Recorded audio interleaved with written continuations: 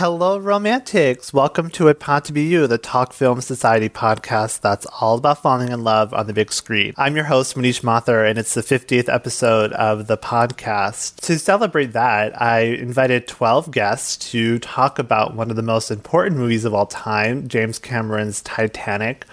Definitely one of the biggest hits ever, one of my favorite Best Picture winners, a movie that everyone has seen and everyone has different opinions on. I'm really excited to talk to all these beautiful people about this amazing movie. So without further ado, let's take her to see Mr. Murdoch. It had to be you. Is that men and women can't be friends because the sex part always gets in the way. I didn't heckle you.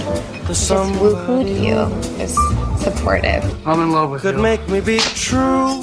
Snap out of it.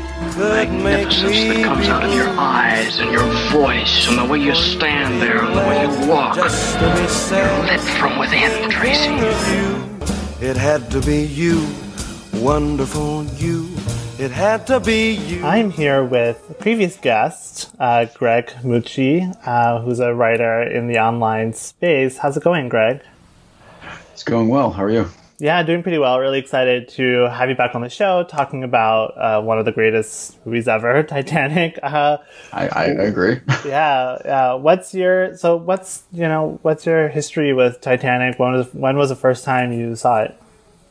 Well, it came out December 19th in 1987, so I was 11. And I definitely saw it Christmas weekend. It was like that movie that I think, millions saw that weekend. But yeah, I saw it, I think, twice because we brought my grandma, just because it was something that she, not firsthand experience, but was around for. The same happened with Saving Private Ryan. We went back to the theaters with her. And both kind of blew me away that her being in her 80s, I guess, was into, because one, Saving Private Ryan had tons of violence, and this one had, at the time, for my 11-year-old eyes, a lot of nudity. Which it's funny how it took up a lot of the sort of the airtime with people talking about it, because, Kate Winslet's breast, I mean, she was 21, which is kind of crazy, I think. She doesn't seem 21, but... Yeah, so I saw it opening weekend in a sold-out theater, and that and probably Jurassic Park are the experiences I remember of what it's like to be immersed in just sort of a crowd experience, because everyone was, I guess, on the same wavelength, no pun intended, and I think it was The Shining aside, I think it was the first epic film I really was exposed to, because I hadn't seen Gone with the Wind, Lawrence of Arabia, Dr. Zhivago, the classics. But so, yeah, I don't know. I think that this movie was the first time I experienced what I still think, having rewatched this last night, I think is perfect pacing. I think it's just, because there's an hour and 15 of them in the disaster segment, and then there's I think even more, and then there's them being in the water. It's just really great chunks, and I think that aside from the narration with Old Rose, even though I like Gloria Stewart and blanking on the one movie that I've seen her in, but yeah, no, I think the flashback aside, I think it's a great masterpiece, and I think that me loving it in 1997 seemed to cause a rift in my male group. Oh, yeah, because yeah. It was definitely that movie that a lot of preteens fawned over. Right. Given Leo, and, rightfully so, but as a boy, loving Titanic was deemed problematic for your masculinity. Yeah, it was a really uncool movie at the time. Definitely, I have a lot of memories of me being like, guys, it's so good, and everyone's like, it's just some dumb movie that girls like. Yeah. Because I remember going back on Monday after that opening weekend, or maybe it was the week after because we were on vacation. But yeah, all the girls were talking about it. All the guys. It was cool to hate. It was definitely that was around the time that people started getting into wrestling. Yeah. So, and that's pretty much around the time that gay was being used as a derogatory term. Right. And so, but I immediately loved it, and I was sort of unabashedly in love with it, which I think, as a kid who had not much confidence, I think was pretty surprising for me, because I just kept on talking about it. And I think that it sort of created a bond with other people within my age range. But yeah, we went back and we saw it with my grandma, and she loved it. And I think it was just it's like a beautiful experience cinematically, because everyone in the theater was sort of on the same wavelength, like I said. And I think for a movie that's 3 hours and 15 minutes, it's something like that. I don't know. You don't really get many of those. You do now with superhero movies, like, the Avengers films, but back then it was, I don't know.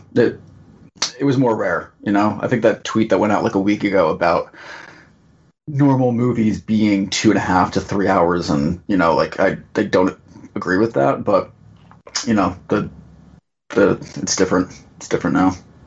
Yeah, I want to hear more about what it was like seeing this on opening weekend. I don't think I saw it until January. It kind of took a bit to convince my parents that I was old enough. I was 8, so I definitely wasn't old enough. But it once it became a phenomenon, then my parents were like, I went to go see it with my friend and his older brother, and but it took some convincing that, like, okay, no, people of all ages are seeing this. And, I definitely remember the discourse around the nudity, because that was one thing that, it just seemed like a very hot and sexy movie. Oh, yeah. And that section of the movie is very erotic, but definitely not the focal point. But that's what the reputation was, at least, in my neighborhood or town. So what was that experience like? Did you go into it knowing that this is going to be like a special, epic, kind of like once in a lifetime type movie? No, I think I may have been dragged slightly there. I think given the runtime, and I think around that time I was just a boy who was sort of trying to escape from bullying, so video games were a huge part of my life, and I think that's sort of when I started to go from a hobbit to like a Schmeagol type, where I was just like in a basement a lot playing video games. So I was dragged, and I think that's why I was pleasantly surprised. I think also because of the nudity, I definitely did not want to see it with my parents, and right. That moment in particular, where it wasn't the first nudity I'd seen on screen at that point. I had seen Primal Fear before that at a young age, but that moment you could just feel like people shuffling, like a lone cough would echo through the theater, and It was definitely like a palpable sort of moment. And I think that it was done really delicately, which is why it's weird to talk about the nudity. It wasn't gratuitous, I guess. Right. Even though who really cares, I guess, in my eyes. But but I don't know. No one was stirring due to unrest. It was, and I do really think the movie's paced really well. But yeah, as a kid, it sort of opened me up to. You start going back and you're like, okay, I'm going to go watch Basketball Diaries, or I'm going to try and find What's Eating Gilbert Grape, and then some people found Heavenly Creatures for Kate Winslet, and I do think that it was sort of a jumping off point for these young stars. And I definitely saw Titanic before I saw Demon Knight, so that was my first exposure to Billy Zane, who I think pulls off one of the greatest cowards in cinema. With this crazy kind of Skeet Ulrich hair. But I was definitely dragged to the theater because. You're 11. You don't really want to do much with your family. Right. I definitely do agree with you that the pacing is really good in this movie. Yesterday when I was watching it, I clocked it at it's almost exactly halfway through that they hit the iceberg. And I'm always surprised by that, because sometimes it feels like the first half of the movie is 2 hours long, and then sometimes it feels like the first half of the movie is a lot shorter than it is. And So for me, I feel like, that second half you get there a lot faster than I think a lot of people give credit for. And I mean, I love the whole movie, but I actually do love the first half a lot. And I think you kind of need it to make the second half pay off the way it does. Is there any particular moment or scene that really stands out for you? Like, what's your favorite kind of line or sequence in the film? I do agree that the second half is sort of like commands your attention, and I just it's super intense, and I think that the part that I always remember is everybody scampering up to the top of the ship. Yeah. And I do think it's weird that Leo sort of is the one to instruct her to hold her breath and that the ship's going to suck you in. Like, I'm not really sure how he knows that as a sort of right. I guess. Because, I mean, I do, this was pointed out to me last night, but I think that it's sort of an interesting take on like Aladdin, where he's just sort of like this street kid who falls for someone who's a class above him, and it's like a forbidden romance. But yeah, I mean, because obviously the jewel scene, her being painted is probably the most iconic. But no, seeing with my dad was like, the amount of dad grunts he would elicit when people would fall and like hit a railing, but that entire scene of everyone scampering to the top and holding their breath, and then her, with the whistle, sort of like blowing it to get the attention of a young Ian Gruffudd, I think is the oh my god, one of the officers. Wow. Yeah.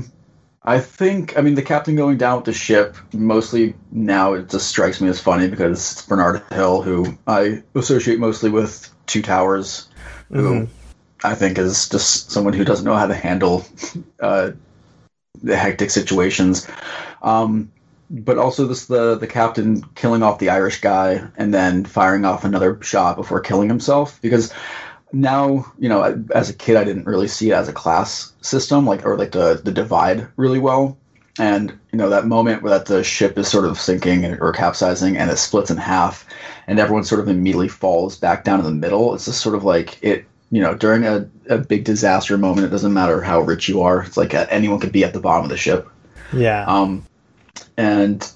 But mostly the water, because I think that, especially at that age, I was huge into Universal Studios, and a lot of the experience rides, like Jaws, King Kong, Back to the Future, this felt like it was set up that way, with the water being sort of lit underneath and it being almost turquoise. It felt like something Universal would throw you in. So when the water's breaking through in the hallways and getting flooded. But yeah, it felt like a ride, which I think helped draw my adolescent attention really well, because for a movie that, like you said, it has 2 hours of just sort of setup and romance and the sweeping majesty, I'm very surprised I saw it twice or wanted to see it again as a kid, because I don't think I was into really long movies until Magnolia, when it came out in 99. I probably saw it when I was 16 or 17. But yeah, long movies aren't usually kids' things, but this movie proved me wrong.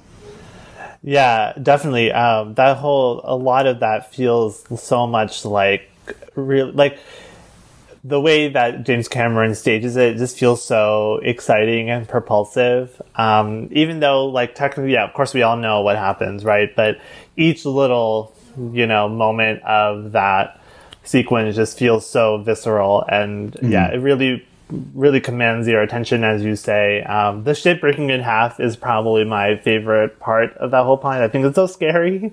It is and it's so unexpected. I feel like you hear every splinter of wood breaking apart. The sound design is really incredible. It's just it's this kind of class leveler thing where it's everyone can kind of pretend that they're more important, but really they're all just kind of falling into the same ocean, and they're all in the same position. So it's really fascinating look at class and how this disaster brings out, the best and the worst in people. Yeah. I mean, I think that it's, you could at that point, James Cameron was the Terminator 2 guy. I hadn't seen Abyss. I don't even think I'd seen Terminator at that point because Terminator 2 was my first. So he was an action guy for me. And so for him to pull off the romance, which people can, argue that's ineffective or trite or whatever, but I think it works really well. And I had a feeling he was going to handle the disaster part really well. But as a kid, I hadn't seen Poseidon Adventure or Towering Inferno or Earthquake.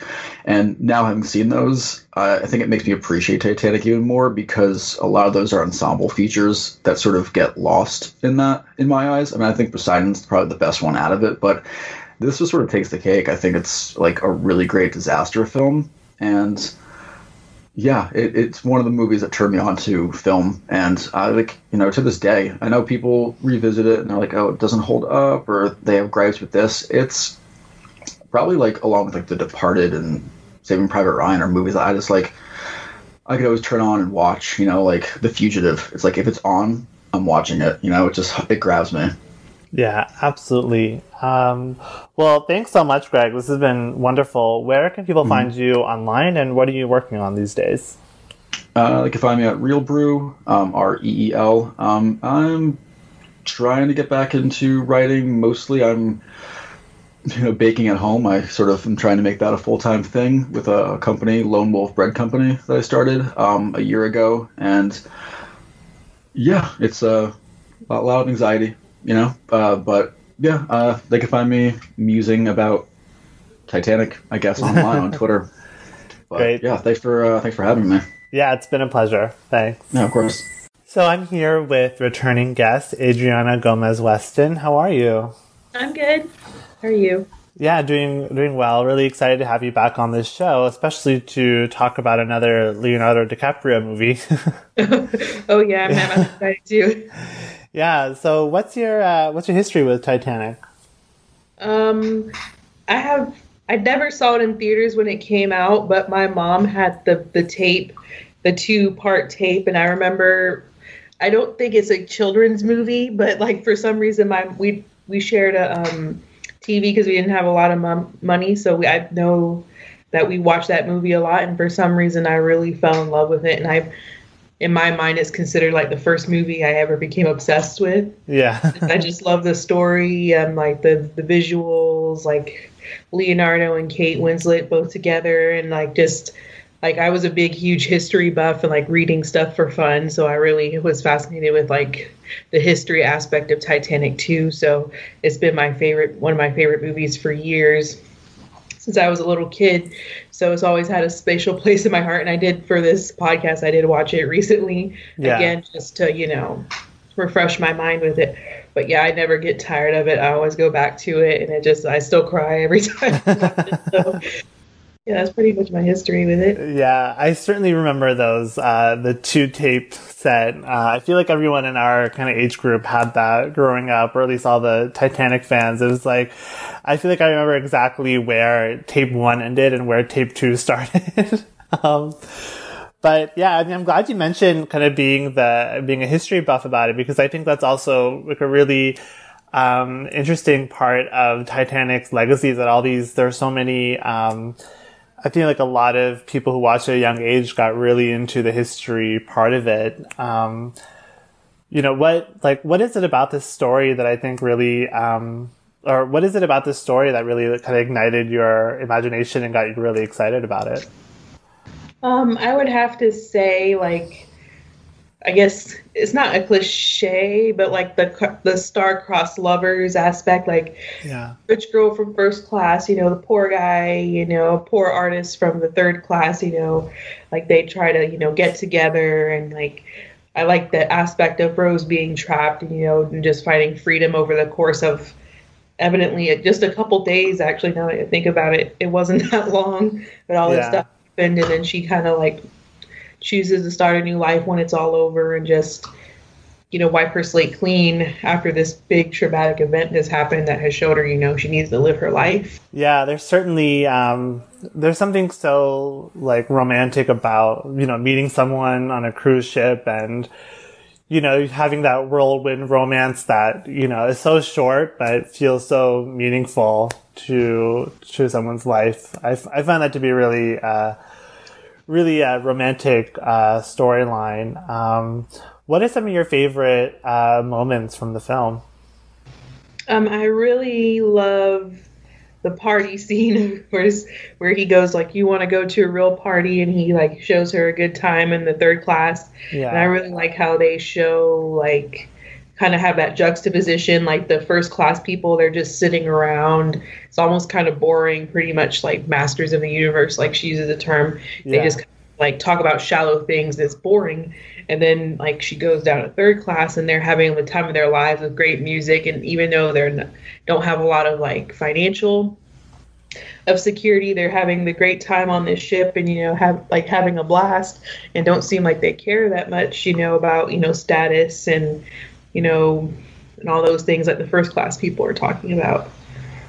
Yeah. I think that's a really fun scene when, first he goes to the upper class dining hall and, he's able to sort of charm them, even though they're all being really condescending towards him. And, especially, Rose's mom asking such really insulting questions, but he kind of takes it with a smile and, he knows kind of what his place is at that dinner table, where he's just kind of like, he's just there to, be this colorful poor person who, is surviving and has a really unique take on life. And, he kind of knows that's his role. And then, she goes down to the lower class cabins and show him like a lower class bar, and she's able to fit in there too, where she's having fun and they're dancing together. And, it shows like how much like her life is so, boring or like unsatisfying for her, and that she could just like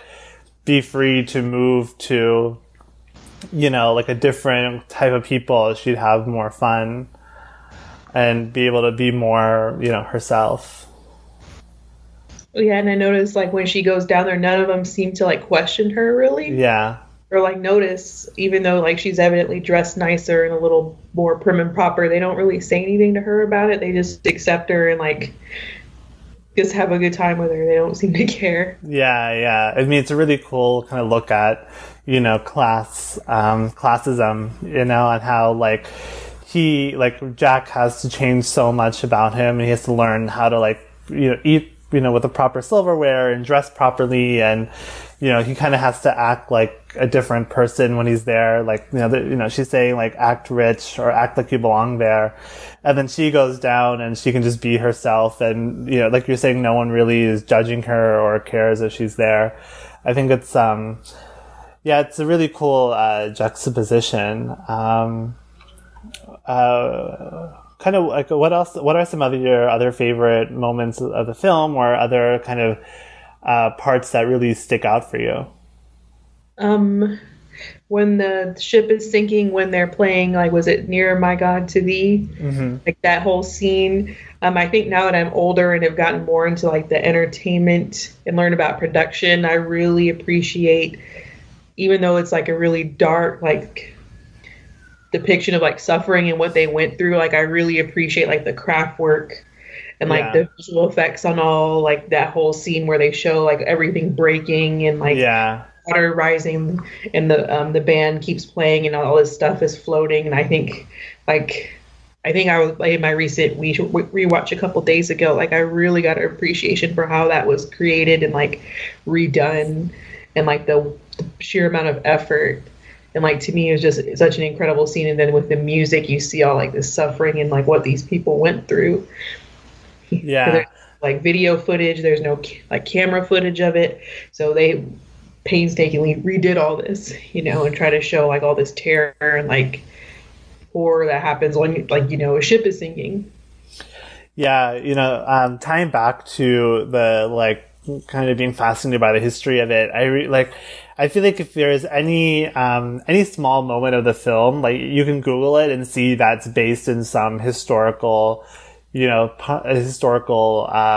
story told by one of the survivors. Like the band is the most famous one, but, even like the rats or the ship breaking, all that stuff. And I think like one theme that I think about a lot is like the plates falling off the walls. And and shattering. And it just makes me think about like how much, money went into this ship, and how, there's such hubris around, it's unsinkable. And it's such a luxurious ship, and there's so much, attention to detail and all these different parts of it, like the sheets and the furniture, everything, and it all just kind of goes to waste and goes to the bottom of the ocean. And there's something so sad about all this, all this craftsmanship that went into the ship, and it all just it sunk into the ocean. And I really like that this movie, like, I think gets all these like really fascinating details about it.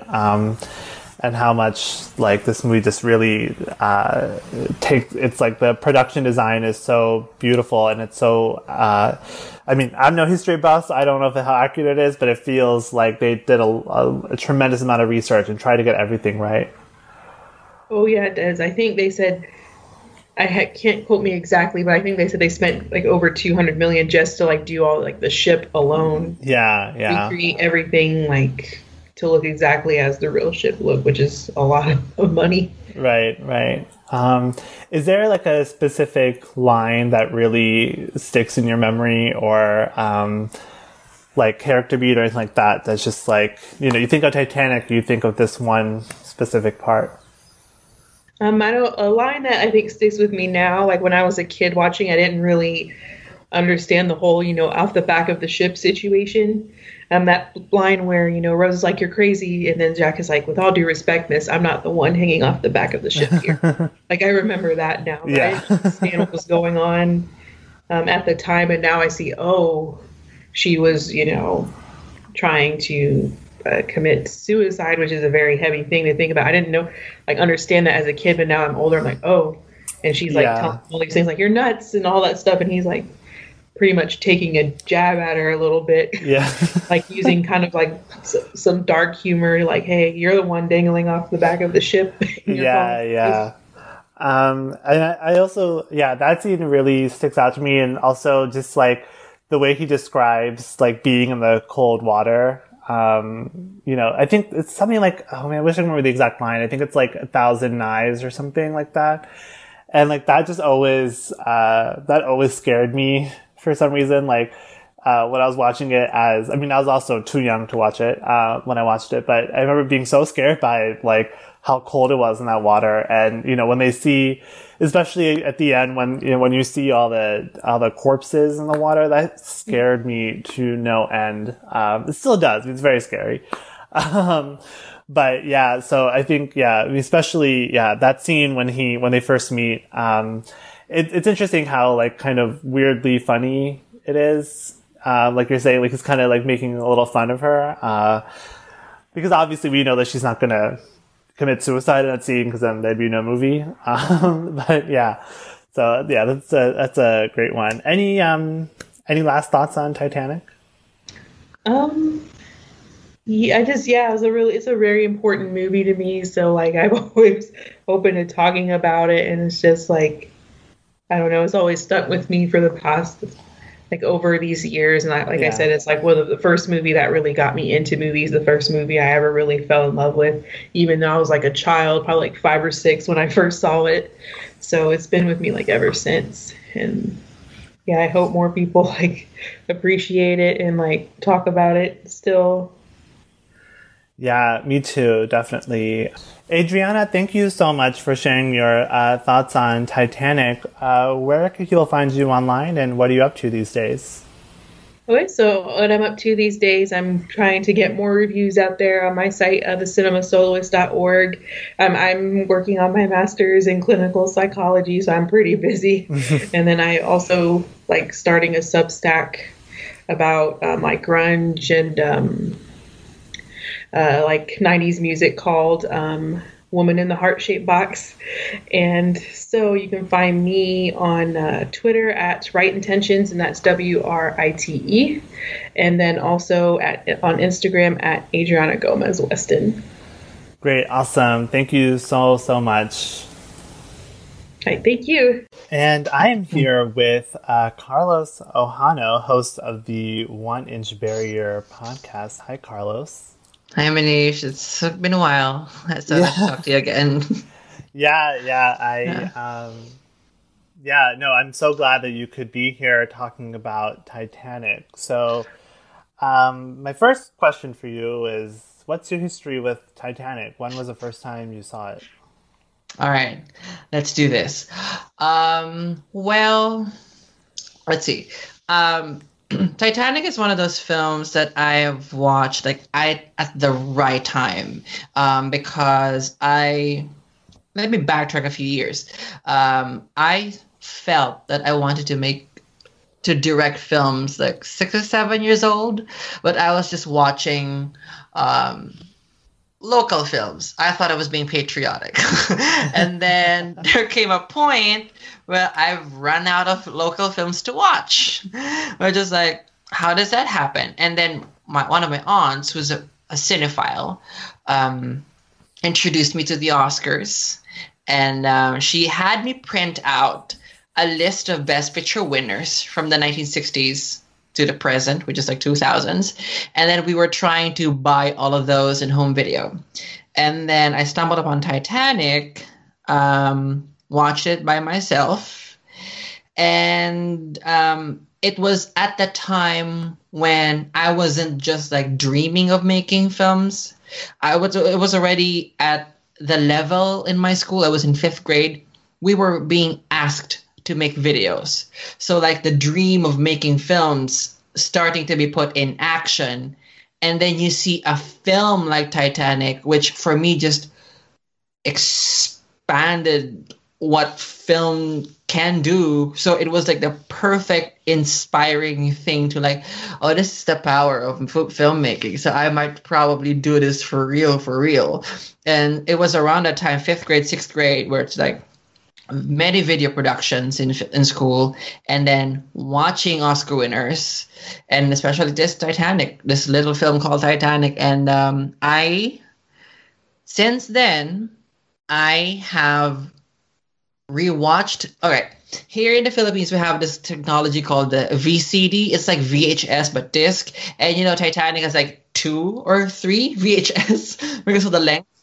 It's like we have VCD but 3. The third per 1 hour per disc, and I replay the third disc every night when I was in 6th grade. I just watched the Titanic sink, and I was always in awe of it, and I cry every time. And it has become like my self-flagellating Valentine's tradition to watch it by myself. And I promised to myself, like, I'm gonna stop watching this by myself once I get to watch this with another person, which until as of today hasn't happened yet. And I'm so glad I rewatched it, because the last time I've seen this was like 2018 or 2019, December 31. And when you asked me to do this, I'm like, it's 3 hours. It's my favorite film of all time, but I'm just 3 hours. Okay. And then, you know what? Thank you for making me watch this again. It's like meeting an old friend. You pick up where you left off. Yeah, exactly. For me, it's similar. Where I also went through a phase of watching this on Valentine's Day. I think it lasted maybe 2 years, because, but yeah, definitely I had that experience in being like, this is so difficult to watch on Valentine's Day, yet I want to do it on that day and drink wine and, order a pizza and, have a whole heart-shaped box of chocolates, and then hate myself the next day for being so, basic. But it's true, though, this movie has that familiarity to it. It's so comfortable. So you said that you watched the last disc, which is the ship sinking. What about that sequence? I mean, I know that's like almost about an hour of the film, but like, what about it made you watch that part over and over again instead of, just the whole thing, or like the more kind of like cute romantic parts in the beginning? First of all, I was in elementary. I have no time every night for 3 hours. So just like 1 hour per night. Yeah. Just casually watch Titanic. But I think, I know people have, there are some people who have qualms with the structure, because it's like one half of it is almost like a romantic comedy set with the class differences. Yeah. And then I felt like I timed it like I'm almost like very much in the middle is when the iceberg hits the ship, or the ship hits the iceberg, and then it turns into something more. But I think when you watch it that way, it's a payoff of everything that's been set up before. But if you don't want to watch it that way, that last hour stands on its own as this amazing piece of filmmaking, and just like the scope of it and how it pulls it off, because what it achieves is finding those small human moments within the big moments. And it's almost like it's a ticking time bomb of like, of course it's sinking, so you have a timeline there, but at the same time the film is so good in finding those short moments of just like strangers panicking, friends we see, the small pieces that remind you that this isn't just a historical event or like a spectacle of film. There are lives involved, and I think that just raises the stakes every time you watch it. And then of course we have this romantic couple in the center, which still made me cry a while ago. So there's a lot of things coming together, and it's almost as if the film, and especially like the last act, it's the last half, the film itself is like this is demonstrative of what Hollywood epics can do in terms of like mixture of genres, small versus big coming together, payoffs, big setups, powerful moments. It just comes together in the last hour, and I think people can skip the first 1.5 hours, but especially that last hour, gosh, it's still unbelievable. It's unbelievable. I love it. Yeah. What are your favorite of those like smaller moments within the extended ship sinking sequence? Because I feel like the movie has a lot, like even like that last half of the movie, it goes through so many different like phases and sequences, and there's so many, as you say, so many small parts and so many little moments of not even characters that we had even seen before, but just seeing, you get the whole scope of everyone on that ship and what they're dealing with. So what are some of your favorite moments from that last half that really like stick out to you? First of all, I am happy that it's still clear in my mind, because I went through a phase in 6th grade where I was watching all behind the scenes and all deleted scenes available online. And that made me more realize, oh my gosh, there's a filmmaking involved. But going back to the scenes, I noticed this time small moments like there's this one moment before Jack and Rose comes into this locked steerage gate inside, where women and children only, and then the men started coming in. It's obviously a big scene, but we don't know. We only see 2 of Jack's friends there. Jack and Rose weren't even there, but it's such a powerful thing because you see how class in the face of death is still a prevailing thing. It's not even like, oh, we're both living. No, we have to maintain class structure. One scene with there's this one moment where I think it's a Middle Easterner family. Mm-hmm. It's so quick. The camera's just panning, but the fact that they were foregrounded for like 2 or 3 seconds adds another dimension to it. I know this is just like something that I'm picking up after like I even stopped counting watching this film. Those small details, and even the guy who when Jack and Rose were stuck, and then this guy was running, and then he dropped the keys. Yeah. It's so serendipitous. But when you see how the film was really investing on characters we don't even know by name, that kind of scene doesn't come off as like, a lazy, thrilling setup. No, it is organic in this moment where strangers meet, fictional and historical characters intersect and interact. Those moments also, probably one thing that I remember one last thing, is when the richest man on the ship is there standing on the dome, and then the dome exploded with water. Mm-hmm.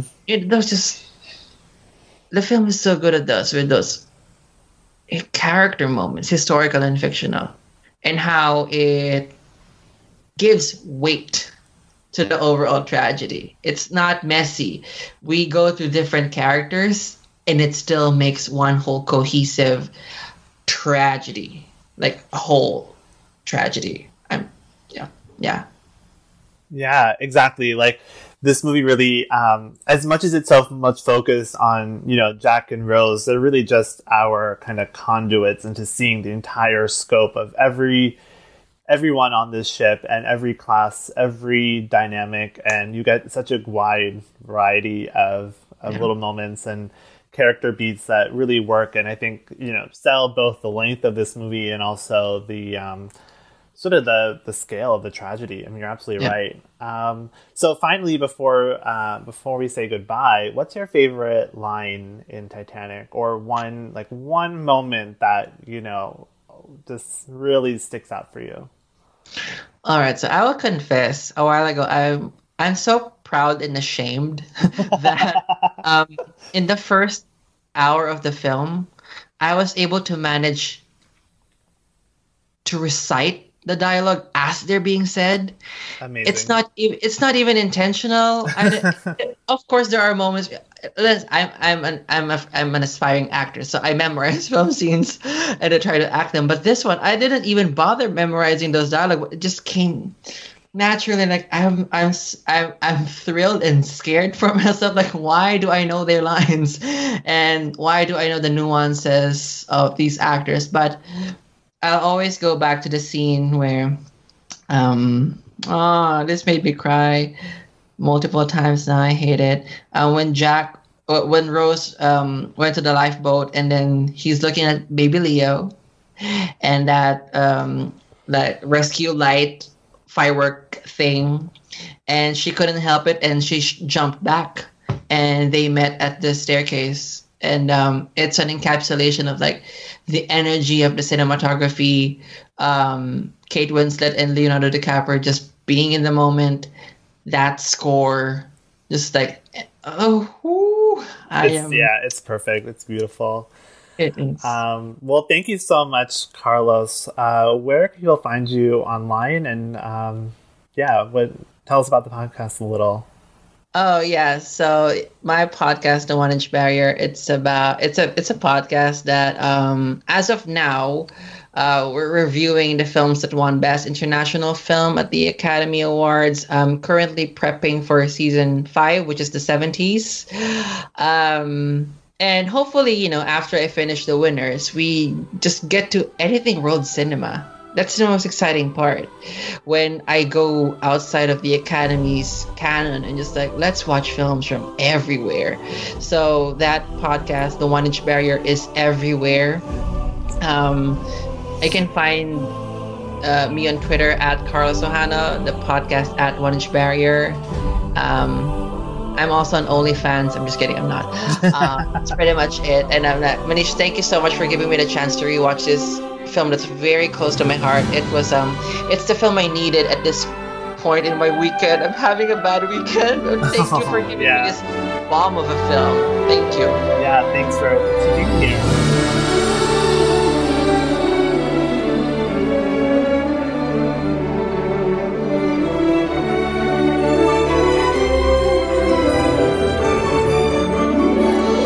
I am delighted to welcome back to the podcast, Saleha. How are you? I'm really well, and I'm so happy to be back and speaking with you. This is always such a pleasure and an honor. Yeah, same here. I love having you on the show, especially about a movie that I'm sure you have a lot of opinions on and really some great insights. When was the first time you saw Titanic? Do you remember? Yes, I have clear memories of this because it was such a big deal. A lot of our friends had seen it in the theaters because it was the movie event, and I lived in Abu Dhabi at the time. So films were censored there, so you didn't have nudity, and like they take out the nudity and things like that. But so we had friends who were able to go see it with, their older cousins or siblings or, uncles or family members and things like that. So we watched it late. We watched it when it came out on VHS. So like on videotape, because we didn't have like a DVD player. We weren't very well off. Yeah. So finally watched it. It was a night, I think, when our parents were out, and my sister and I got to sit and watch the whole thing. And it's very, very long, but because we'd grown up watching, the 90s Bollywood movies, the 80s and 90s Bollywood movies, which were longer, which ran closer to 3 hours. The length wasn't daunting for us, but it was like one of the first kind of grown-up, like English language movies we'd watched. So it was such a new experience for us. And at the same time, it was this huge cultural phenomenon that everyone had been talking about for, basically an entire year by that point. And it was like a big deal watching this movie. It was like the first thing I think we'd watched that felt like a big deal in a larger cultural sense. Like we were watching something that meant something to a conversation that was bigger than, this is a nice movie, or we liked this, or we didn't like this, And it was huge. I remember the night clearly. I remember watching it on our like ancient TV, which would probably seem so small and like kind of like an antique now, It was not one like cool flat screen TVs. It was one of those TVs with the big kind of butt. Yeah. But like even on that TV on VHS, it was such an overwhelming spectacle. It was unlike anything we'd seen at that point of time. What was it like watching the movie so many months after, everyone else had been watching it? Did it feel like you're watching something really important, or were you kind of like, oh, maybe it won't be as good or as exciting as people were saying it had been? So I think things moved slower then in terms of the cultural conversations. Yeah. It would come in a little bit later.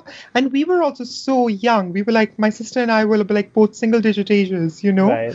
It was like maybe, I don't know, 6, 7, something like that. Like little. Oh, wow. Okay, that's really young.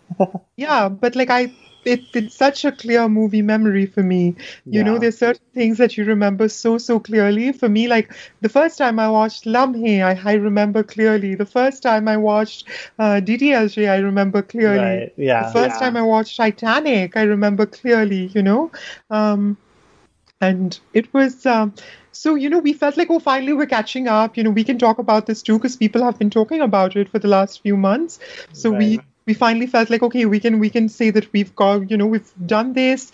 We can talk about all the things that everyone had been talking about. And by this point, we knew all the nitty-gritties of the plot. Because, back then, if your friend watched a movie and you hadn't watched a movie, they would come and describe the whole plot.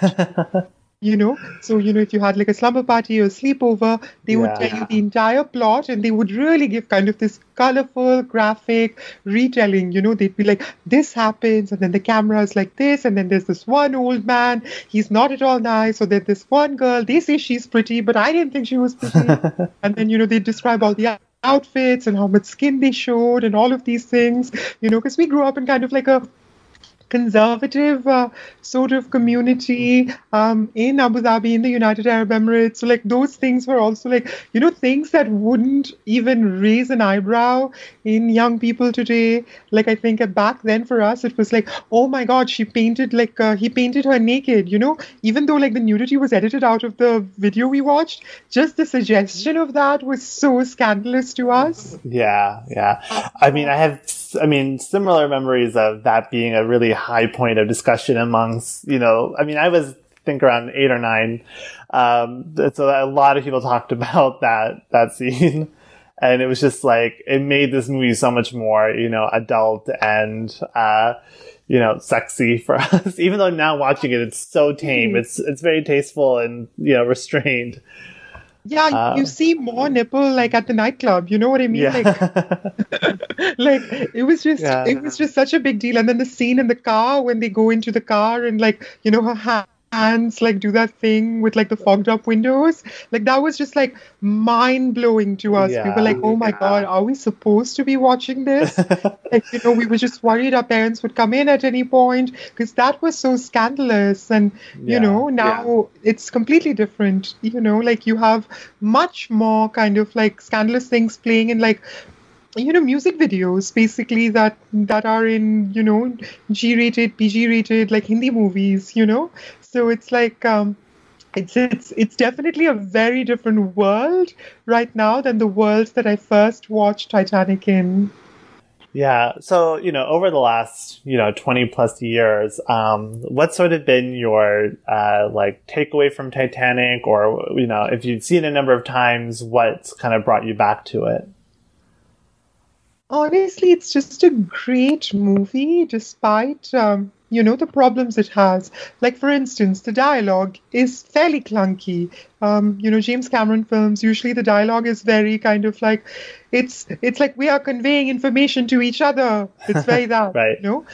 But despite that, despite the fact that what's going to happen, despite the fact that, it's a story that's been told, in one format or the other, it's a movie that grips you. It's just gorgeous, gorgeous filmmaking at that scale, Like a lot of films these days, we see entire cities collapsing, we see like the galaxy, sort of being decimated, all of these things. But they don't have the visual and emotional heft of something like Titanic, Mm-hmm. It's just, there's such weight to every frame.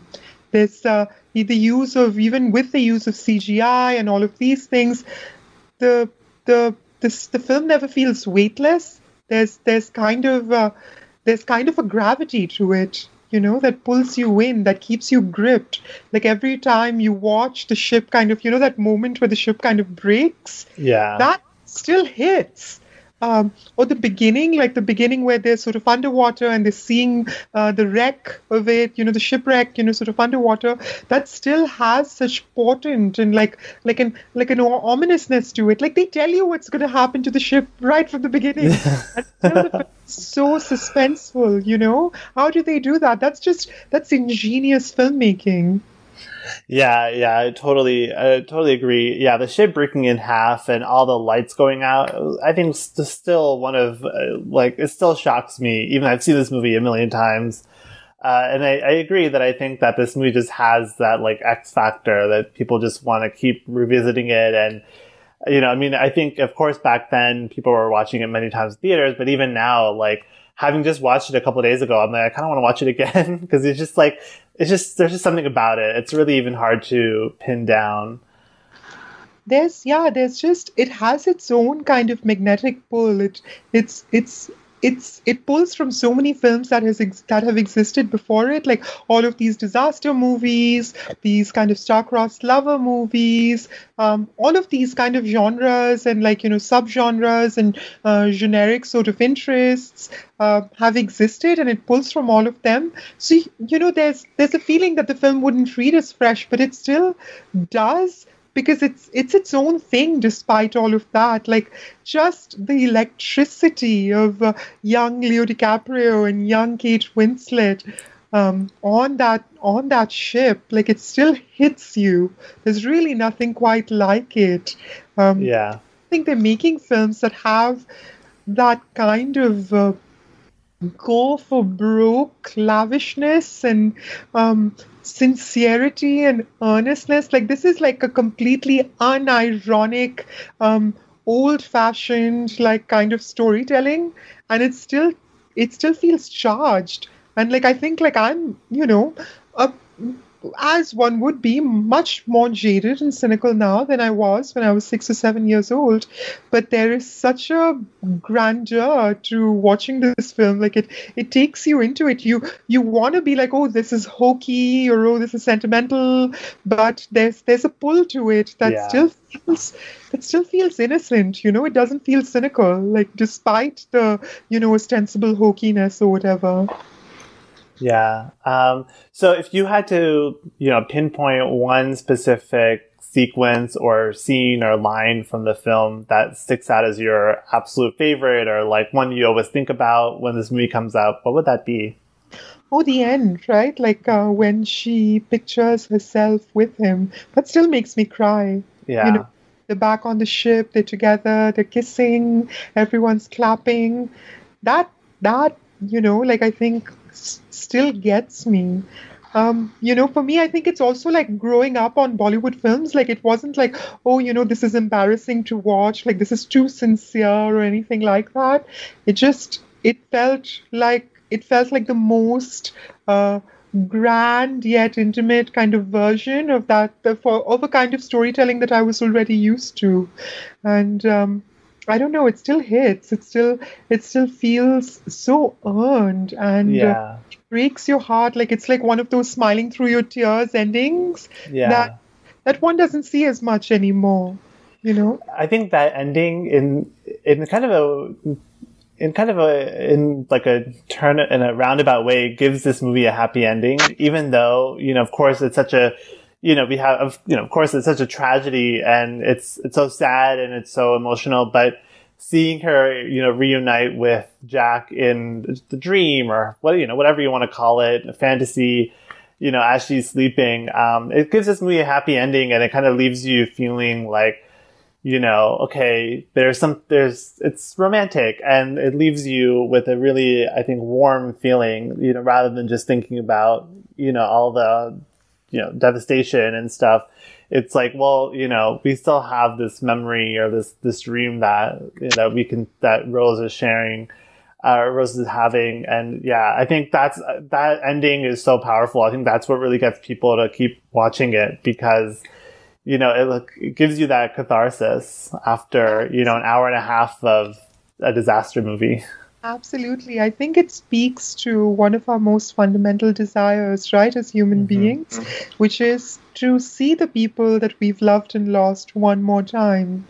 Like, I think that's a desire almost all of us have. Like, we just want to be with the people we love. And the movie gives us that. The movie gives us that hope. It extends us that hope, even in the form of like a dream. And I think that's why the film continues to speak to us, because it speaks to our most innocent, most deeply held lifelong desires of wanting to get away, of wanting to start afresh, of being seen and being loved and having a grand adventure, and being with the people we love once again, the people we loved and lost, finding them and being happy with them where we were happy long ago. Yeah, and that's so beautiful. Thank you for that. Sal, where can people find you online, and tell us about what you're working on these days? So you can find me on Sal and the Bad Pun on Twitter. That's where you can find me at. And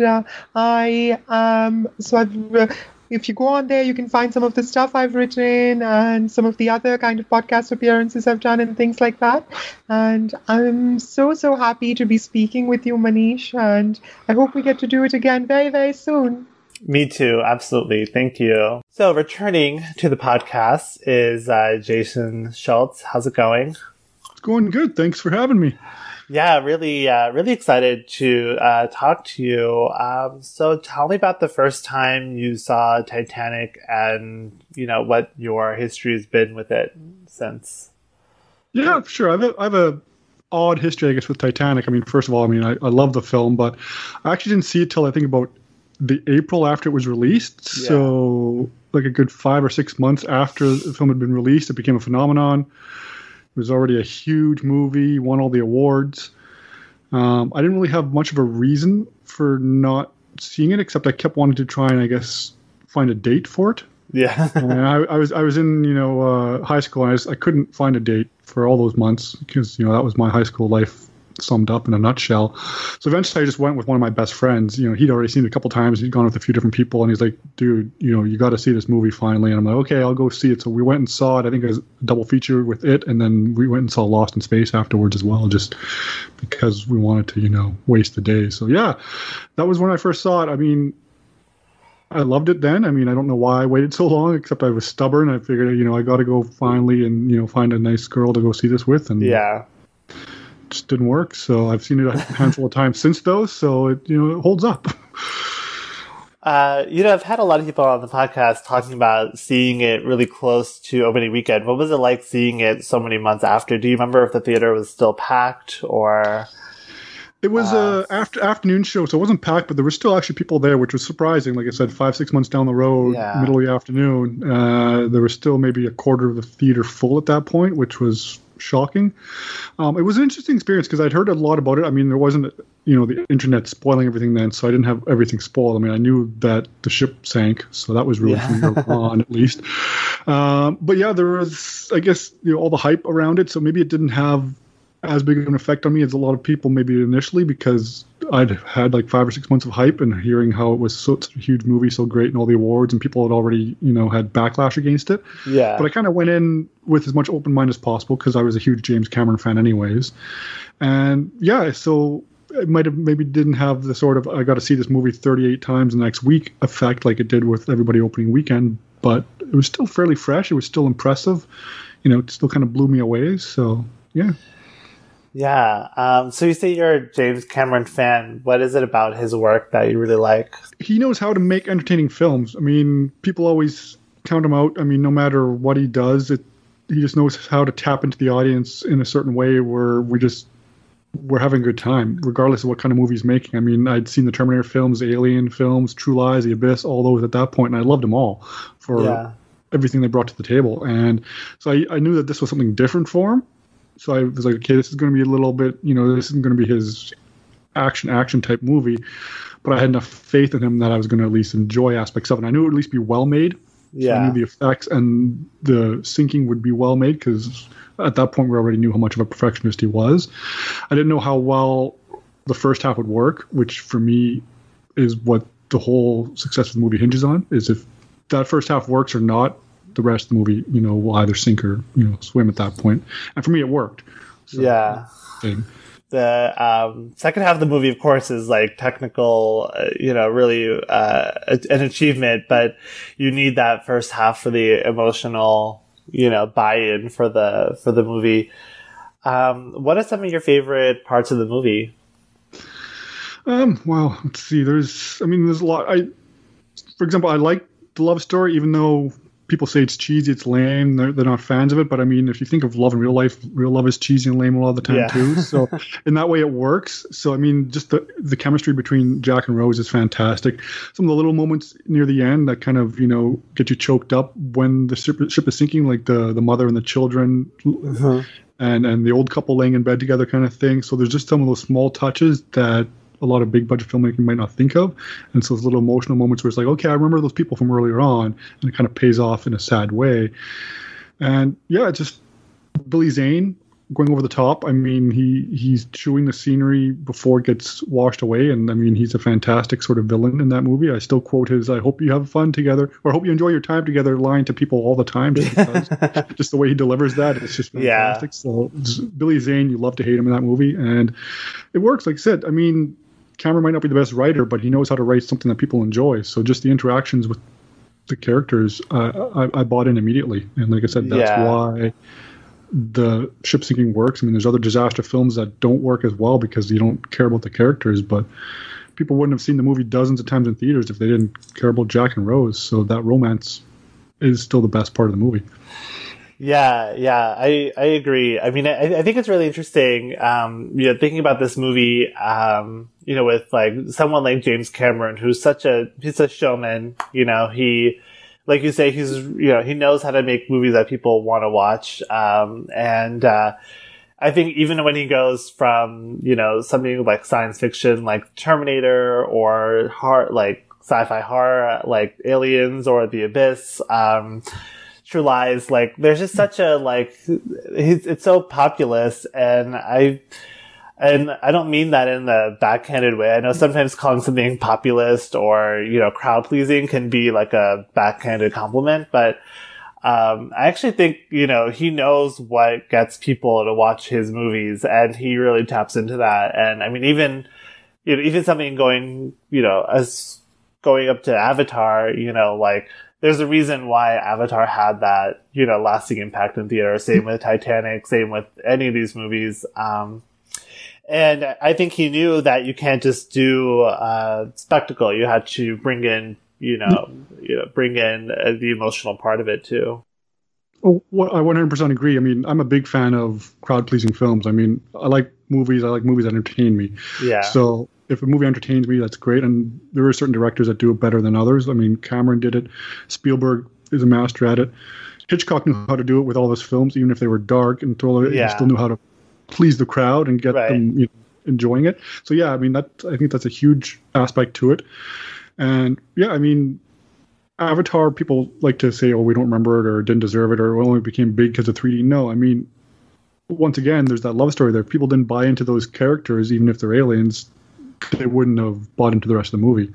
So he followed a bit of a similar formula to Titanic, but it worked for him because, I mean, we cared about, the two main characters, Sully and, I think Neytiri, I think her name was. Yeah. Yeah, see, some people don't even remember it. I remember it.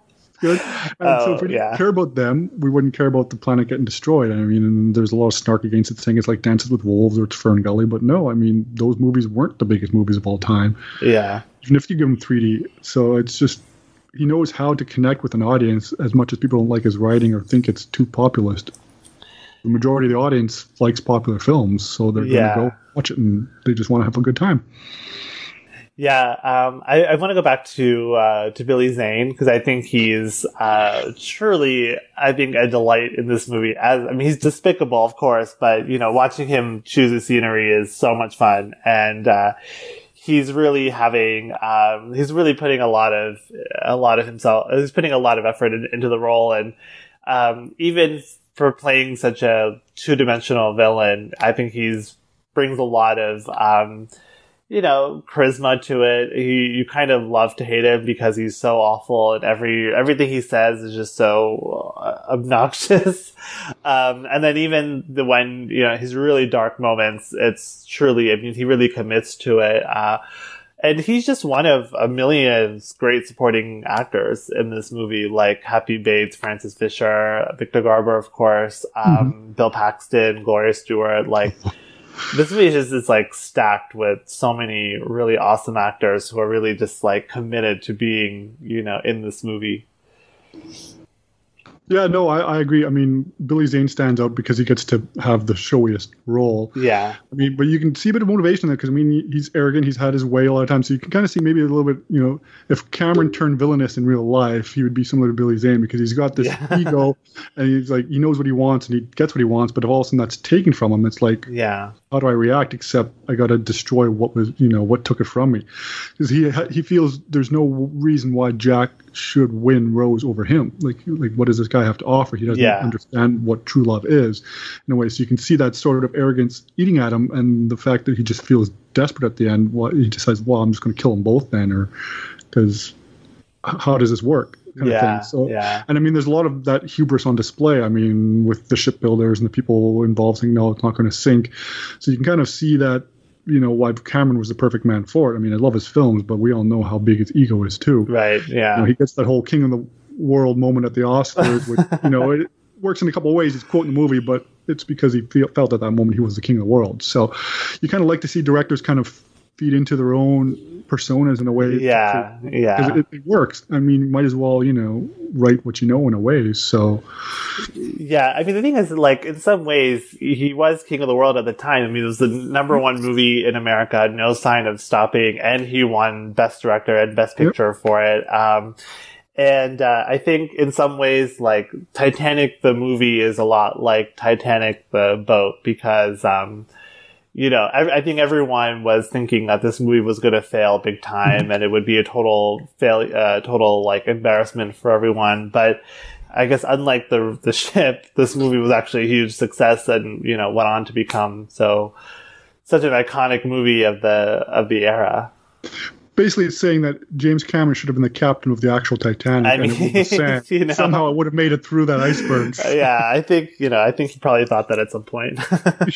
He's like, if you only had me, we would have made it through. But then you wouldn't have had the movie. So trade off. Do you have a specific line or sequence in the movie that is your absolute favorite? The part that really gets me is near the end, right when the boat's starting to sink, they're trying to get everybody off, and Rose was in the lifeboat, and she jumps back into the boat and races up, and they meet each other, and she's like, "You jump, I jump." Remember, because it quotes his line from the beginning, and that moment still gets me. It still messes me up. That's when I start getting kind of choked up. Yeah, you're like, hey, you know what? Because at that point you're like, oh, hey, maybe that's where she got off. That's where she's telling the story. You don't really know exactly how, because she lives, but you don't know how Jack's fate is. And at that point you're like, okay, they're staying together. This is not going to end good for at least one of them, but they're committed to each other. So it was that moment, I think, that made the love story hit. And it was going to be tragic, but you're like, okay, I'm all in now. Yeah, that's an incredible moment. I think you're right in that it adds a little bit more suspense, because it makes her survival just a little bit more interesting, because she's directly taking herself out of safety. So you're just like, hey, how's she going to survive here? Jason, thanks so much. This has been so much fun. It's great to have you back on the podcast. Please tell us where people can find you online and kind of what you're up to. Yeah, you can find me at A Dry Cool Wit, on Twitter, on Instagram. That's pretty much where I am everywhere. And just finishing some schoolwork now, and then hopefully in the near future I can drop my own podcast or two. I might be starting up like 2 companion piece podcasts in a way. So I'm kind of still working on planning those out once this week of school's done. So fingers crossed it all goes well. Yeah, very cool. Looking forward to all that. Thanks again. Well, thank you for having me. Hi, Amrita. Welcome back to the podcast. How are you? I'm good. Thank you so much for thinking of me. Yeah, I'm so excited to talk to you again. What's your memory with Titanic? When was the first time you saw it?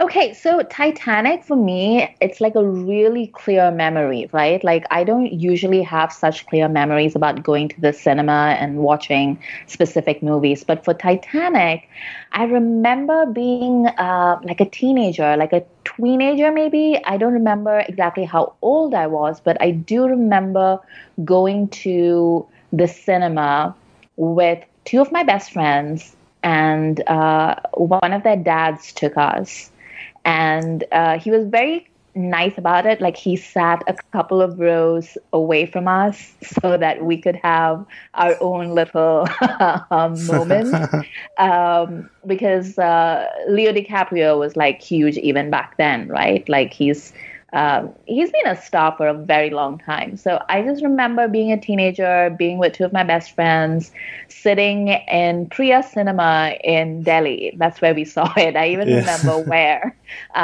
which isn't hard because Priya was where everyone went to see all the English language movies back then in Delhi. I remember all of it. It was like it's a magical experience, I think. Yeah, I mean, that seems to be like, for me, it was similar where I saw it and it was totally, transformative. What about Titanic really has, that really spoke to you at the time and since then? I mean, at the time when it came out, I remember it was really sold to us as the greatest love story ever, right? Like you had the Celine Dion track, it was just playing constantly. Like you could not get away from it. And I have more to say about that in a minute. But it was really an event. Like I've spoken about this many, many times before. But I feel like that kind of event cinema is a dying breed, sadly, for the present generation. Like the most that I can think about is like maybe the Avengers or something. But we used to have these things all the time, back in the day when, I mean, not to sound like I'm 700 years old, but we used to have these event movies, like it was a huge cultural moment, and at least it was marketed as such. And it wasn't as cynically presented as some of them tend to be nowadays. I mean, with all the tie-ins and stuff, but it tended to make a case for sentiment back then. And I think for us as very young teenagers. We just wanted to be a little bit grown up. We wanted to see this love story on screen. Both Kate Winslet and DiCaprio were just beautiful, and they were somehow age appropriate for us because they weren't, they were like in their early 20s, I suppose. And so it really was a very young person's moment. And I think that's what it was back then. And then over the years, I'm kind of shocked at just how long it's endured as a cultural artifact, actually.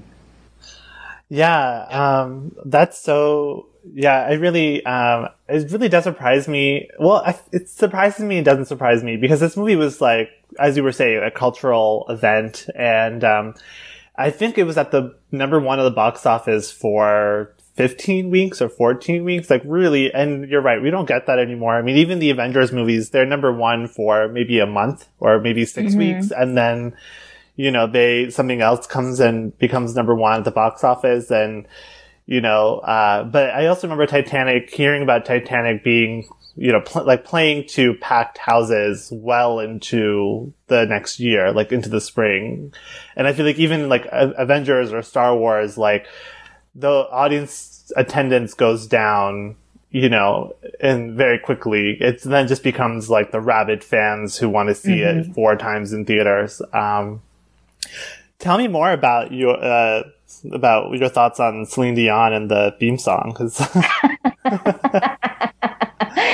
So it really went through its phases, right? Because you had that point where at one time I feel like that was the one English song that everyone around the world knew how to sing, whether or not they even understood the words or not. And it coincided in India with our economy opening up to the outside world and stuff. So MTV had just started.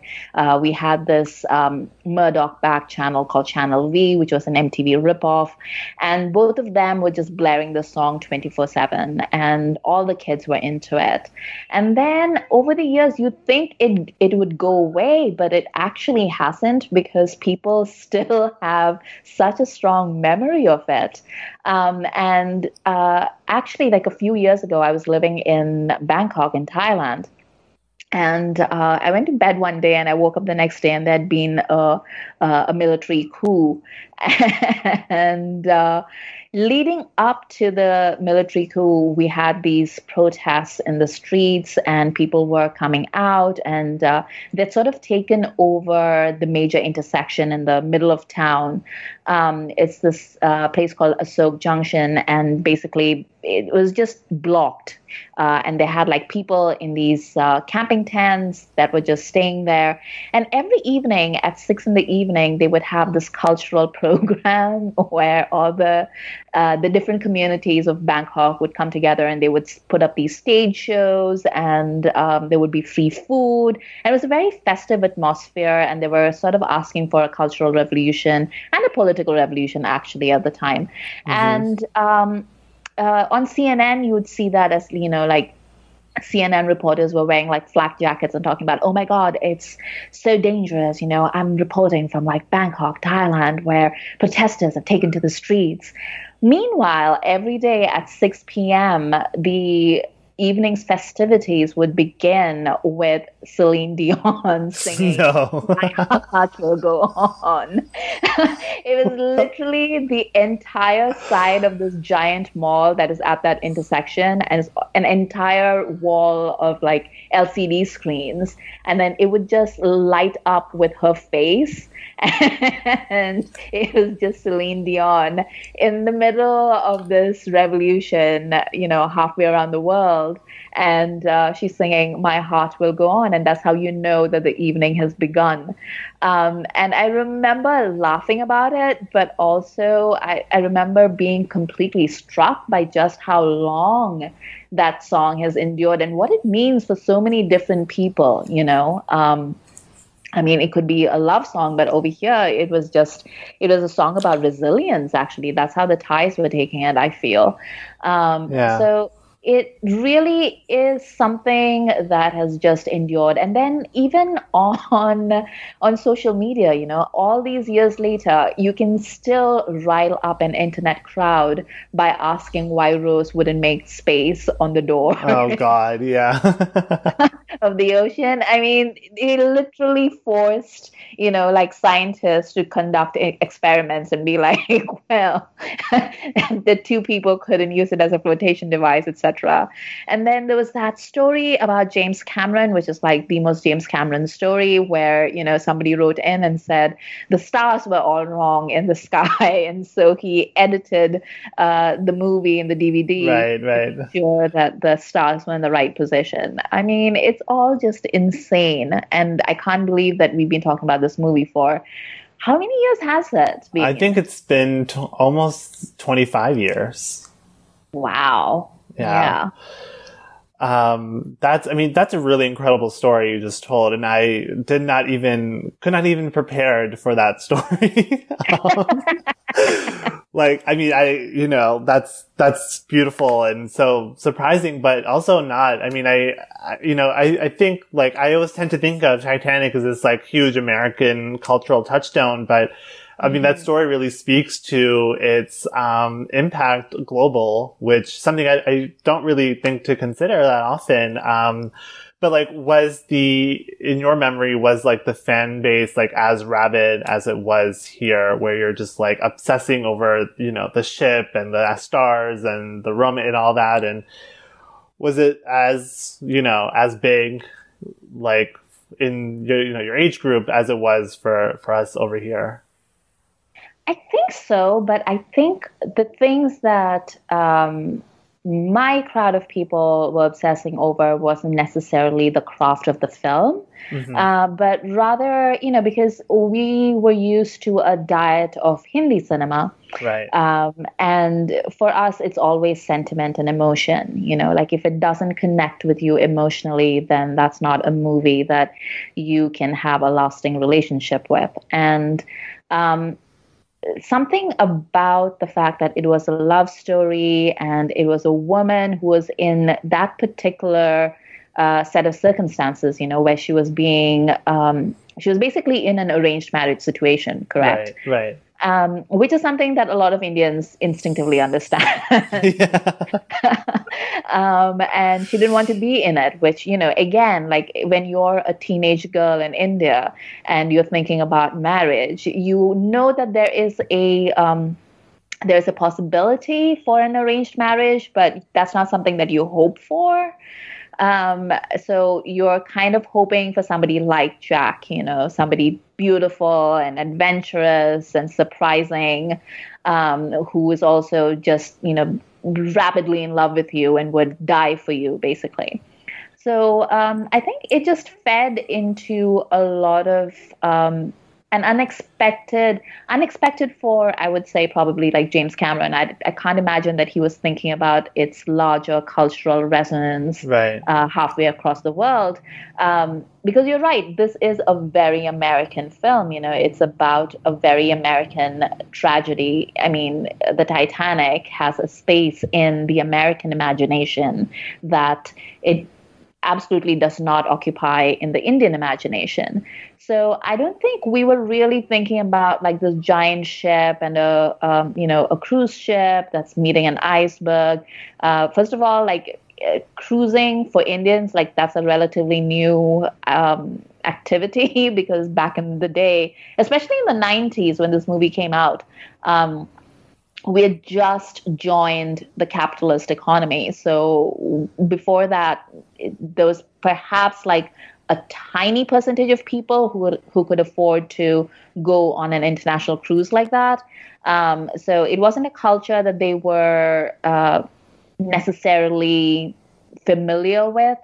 But I think that, the idea of a young love and a tragic love, and a woman who remembers that even at the end of her life and after having lived a very different, happy life, completely divorced from her origins. I mean, these are all things that I think really connect to the Indian sensibility. Yeah, I mean that's a really great point, and it kind of reminds me of I feel like a lot of Indians also really like feel a connection to Princess Diana. Yeah. So it reminds me of that, where it's just like she's in this like strange, horrible marriage, and a lot of Indians just really feel connected to her. And I think same with Rose here. What would you say is your favorite like moment or line from the movie or section of the film that like really just stands out for you? I haven't rewatched this film in many, many years, but one of the things that I always remember is the difference between the upper deck and the lower deck.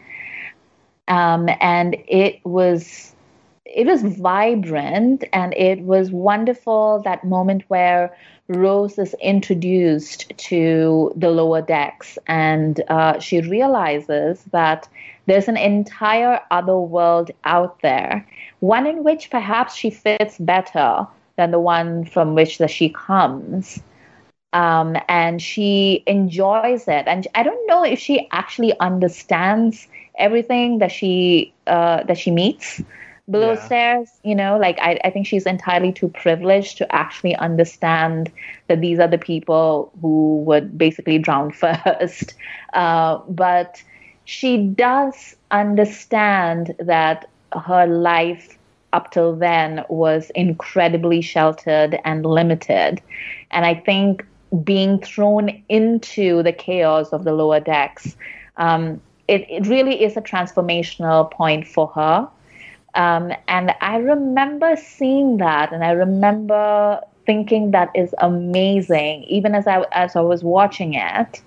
And I think over the years, the reason why that particular scene has stuck with me is because I have felt that way a number of times, like coming from a very sheltered background and then being able to participate in the world, and understanding that is another kind of privilege that would have been denied to me because of, certain other privileges that I was born with. Yeah. So I think like that is something that really sticks with me.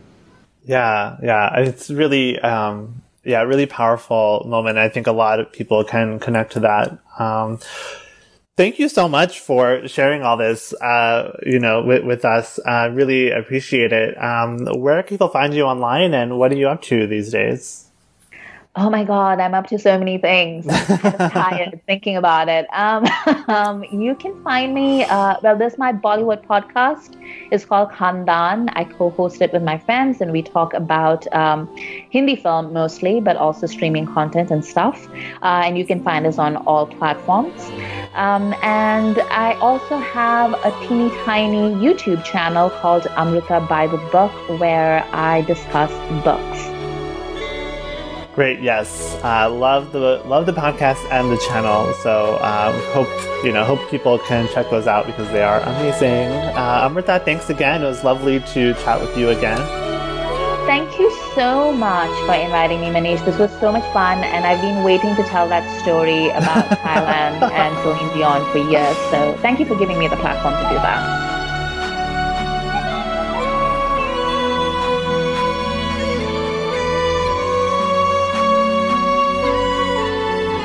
I am really excited to welcome the host of the 300 Passions podcast and writer for In Session Film, Gem Cut Online, and Keith Loves Movies, Zita Short. How are you? Oh, thank you very much for inviting me on today. I'm doing very well. Yeah, so excited to talk to you, especially, you've been working in the kind of romance movie space in your podcast and in your writing with In Session Film. So I'm really excited to have you on to talk about Titanic. When was the first time you saw the film? So I believe I was 12, and it was at a party. It had just been put on. It was nearing the end of the night or the party, and they had decided to group all of the children together and to make us watch it. And I think it was quite a good way to react to it for the first time, because at that point I had no idea who Kate Winslet and Leonardo DiCaprio were. I didn't know about the Academy Awards. So I really was looking at it through an unclouded perspective. Yeah. And I can recall disliking it immediately. Yeah. And how long ago was that? Ooh. Oh, I suppose that would be me revealing my age, which I don't want to do, but it has been a while, and I do remember I didn't see it again for quite a few years, and I think when I rewatched it, it was because I was going through Academy Award winners. So I looked at it with more scrutiny that time, and I tried to pick it apart, and I considered the fact that it didn't receive a screenplay nomination, which seemed to make a lot of sense to me based on the fact that the characters are so thinly drawn and it's just shamelessly emotionally manipulative in a lot of ways, but in a really clumsy way. I understand that all melodrama is essentially founded on the principle of emotional manipulation, and when it can do that well, I really respect it. But with this movie, I didn't laugh, I didn't cry, I didn't care about the central romance, and Jack and Rose just seem like these constructs. They're both pretty young people, but there's not that much going on beyond that. Yeah, I mean, I definitely do think that these characters are thinly drawn, and I see your comparison to melodrama, and I find that to be really interesting. For you, when a film is kind of as successful at melodrama and this kind of story, what would you say is the the things you look for when a movie is successful at this kind of thing? Well, I would say I saw An Affair to Remember yesterday, which is one of the top melodramas when we think about Hollywood putting out that sort of film. And I don't think it's perfect, but it did succeed in getting me to care about the characters' lives. And I was concerned about little things like Terry being able to get a job after her accident. And I think Leo McCarey very smartly includes scenes where we see her serving as a choral director for a bunch of children. We see how her life has been irrevocably changed by this horrible accident occurring. And yes, the film is not realistic in many ways, and I don't necessarily look for that with melodrama. Right. But I think in Titanic, everything is drawn in such broad strokes that it's quite difficult to really care about anything. It's so obvious that, Jack is this lower class boy, but then we get this romanticization of the working class, which came across as really false to me, because James Cameron wants to say, look, the working class people, they're having fun. They get drunk and they party. And then, these upper class people, they're just having these horrible parties where everybody talks about dull subjects. Statements on class didn't seem all that deep. It's bad when rich people look down on poor people. He didn't seem to have that much to say beyond that. And particularly Rose, I just don't think there was that much investigation of her motivations in getting involved with this lower class guy. And when Billy Zane is revealed to be abusive, it does just feel like he's using physical abuse as a plot device instead of it being something that's actually important in terms of informing the way that she looks at the world. Yeah, I mean, I think this is really interesting because I believe you and I think you're a little younger than I am. That's my guess. I'm not entirely sure. So I think it's interesting because, this is a movie that I, in some ways grew up with. A lot of people in my age group, this is a movie that, we grew up with. And so all of these things are just a fabric of the pop culture landscape. But it's interesting to hear you talk about it because, you didn't grow up with that. Like, it wasn't a movie that everyone in your grade talked about. And, you saw it years later, I'm presuming, on video at a party, so I think it's really interesting to hear your perspective about it because, you come into it with really fresh eyes and without much attachment to it from childhood. So I think that's really interesting. And especially to see how it plays to, people who kind of go into it not having, the history with it or the attachment to it. Was there any part of the film that you enjoyed or any part that you found, okay, maybe this whole thing doesn't work, but like this one particular scene or this one sequence really stuck out to me?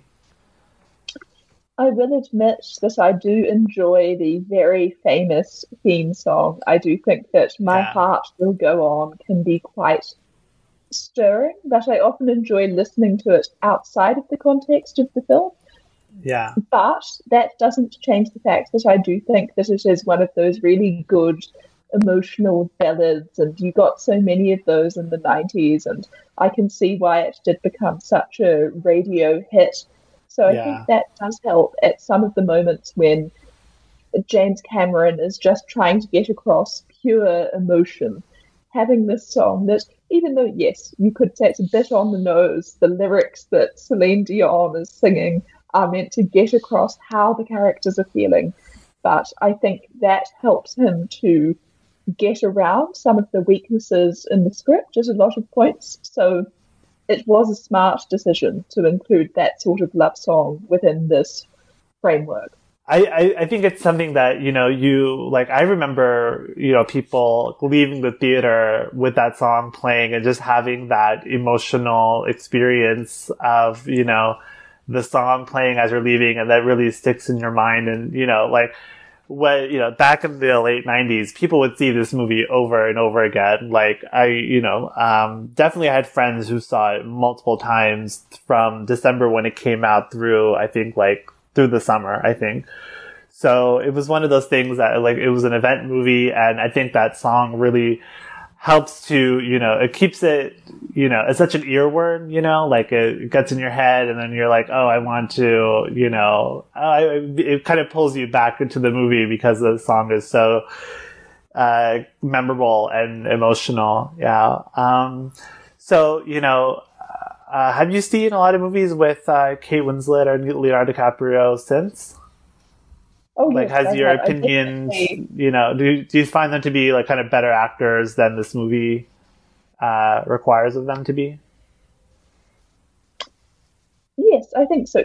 They are not just one-dimensional pretty people. I do think there is a reason why they have had careers beyond this, rather than ending up like, no offense to him, but Sam Worthington, who was in Avatar and then didn't really manage to spin that out into a successful career as a leading man. I will admit that Winslet is not my favourite actress, but I do think she has made some very canny decisions in terms of the people that she's worked with. And I do think you look at something like Little Children, and that script just gives her a lot more latitude to work with, whereas I do really feel like she is boxed into being pretty young ingenue in Titanic. I honestly don't know if that's the best fit for her sort of talents. I've always found that she's much better at working with quite thorny characters who are quite uncomfortable in the situation that they're in, which I suppose Rose is like that when she's around the other upper class people, but when she's meant to be throwing her head back at the parties with the lower class fun people, it doesn't quite work for me. And I think as she has moved on, she has found better fits for her talents, and obviously this helped to launch her as a superstar, so maybe she wouldn't have had those opportunities without Titanic. And then in terms of DiCaprio, I'll admit he is very pretty, he's very beautiful in the way that all young matinee idols are, and I almost get annoyed by the fact that he tried to resist his own prettiness in order to be taken seriously, which is what quite a lot of handsome leading men do in order to earn awards or earn respect. And I think, no, you should take advantage of the fact that you're attractive and be like one of those old Hollywood leading men. Their whole thing was that they were handsome. Yeah, it's kind of this like interesting thing that a lot of teen heartthrobs have to do to be taken seriously. I mean, the thing is like Leonardo DiCaprio in the late 90s, 2000s, like he's kind of a joke, when it came to, being seen as a serious actor, partially because of Titanic. He was just sort of dismissed as this pretty boy, and it really wasn't until he was working with Scorsese that people took him seriously. It's sort of an unfortunate thing of, how these actors are received. So do you have any final thoughts on Titanic or James Cameron, the actors, anything? I would just say, when you talk about its cultural importance, I do think that my reaction to it might have been different if I had seen it as a less cynical 12-year-old, if I had been younger maybe, and I had that in-theatre experience. It might have enchanted me in a different way, and I might be able to look past its flaws. It might just be the fact that I saw it first and wasn't super into it just because I was very cynical at that time. And then second, as somebody who was looking to be a film critic, and so I was very into dissecting it. And I will fully admit that there are plenty of other flawed romantic movies that I saw at a younger age, like Ryan's Daughter, where I'm very willing to overlook all of the problems just because it did form a strong attachment for me. Yeah, totally, yeah. I think that's a really great point. And so thank you so much for coming on the show and, sharing your perspective on the film. Where can people find you online, and what are you up to these days?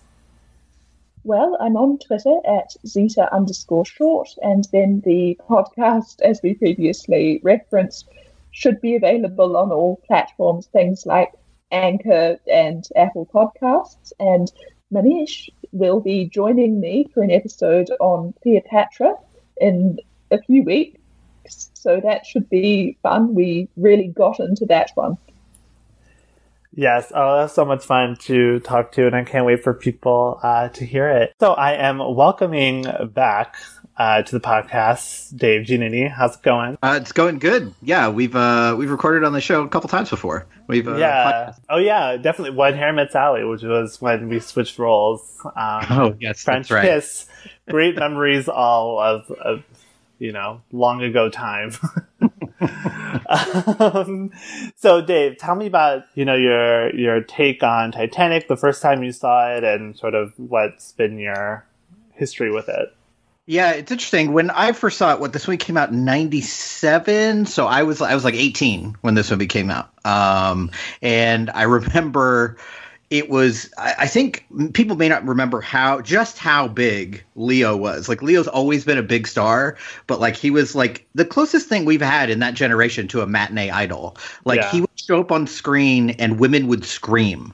Like, if you went opening night, like, they would just be screaming in the audience. And this is like a real thing that happened in both this and Romeo and Juliet. So it's like quite a feeling to be in a theater for a reaction like that. And I was there opening night, of course, and honestly wasn't expecting that much. I think because, like, when you think of grand romances, James Cameron isn't who you think of, right? He's like an action director. He's like in some ways a quote unquote like guys movie director, movies like Aliens, But I remember being really impressed with this at 18 and thinking this was just amazing. I think I saw it 3 times in the theater. Wow. Some of that may have been my obsession with Kate Winslet, which has not gone away. Sure. So that played a part for sure. But also just the like spectacle of it. Like, I've been talking about this a lot recently because now movie theaters are starting to reopen again. And like, there's some movies that you're just like, yeah, this needs the biggest screen, the loudest sound possible. And like, this at its core is a romance,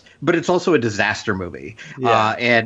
even in the beginning, he really takes his time, like giving you the scale of everything. And I remember even now watching it, being very impressed by how much time Cameron took to really show you, like, that was the running joke with this when he came out, right? The boat sinks, like that's the spoiler, right?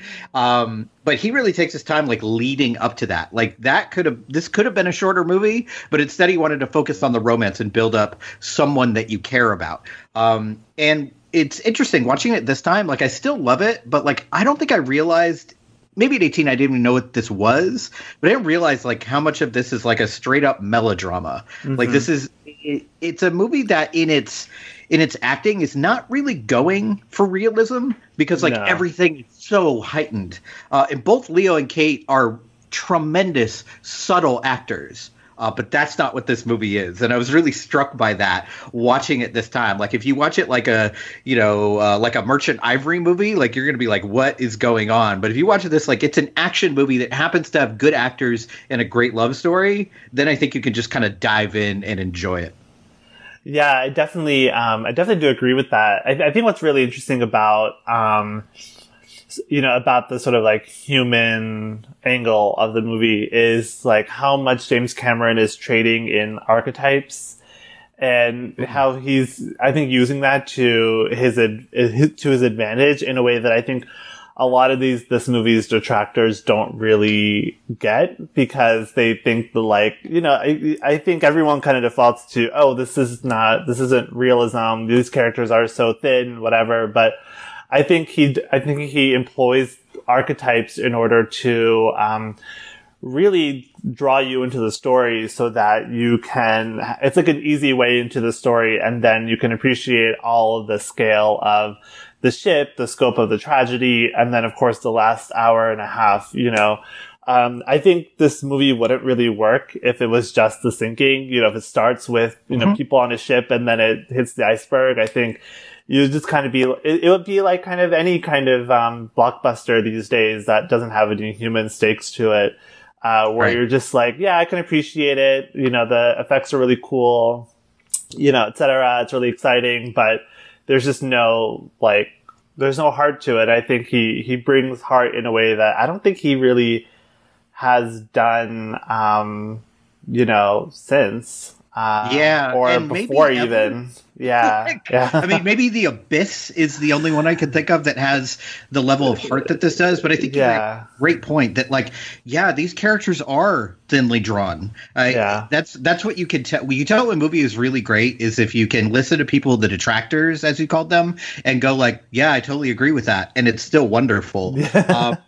I think if you make these characters truly complex, I don't think the movie works.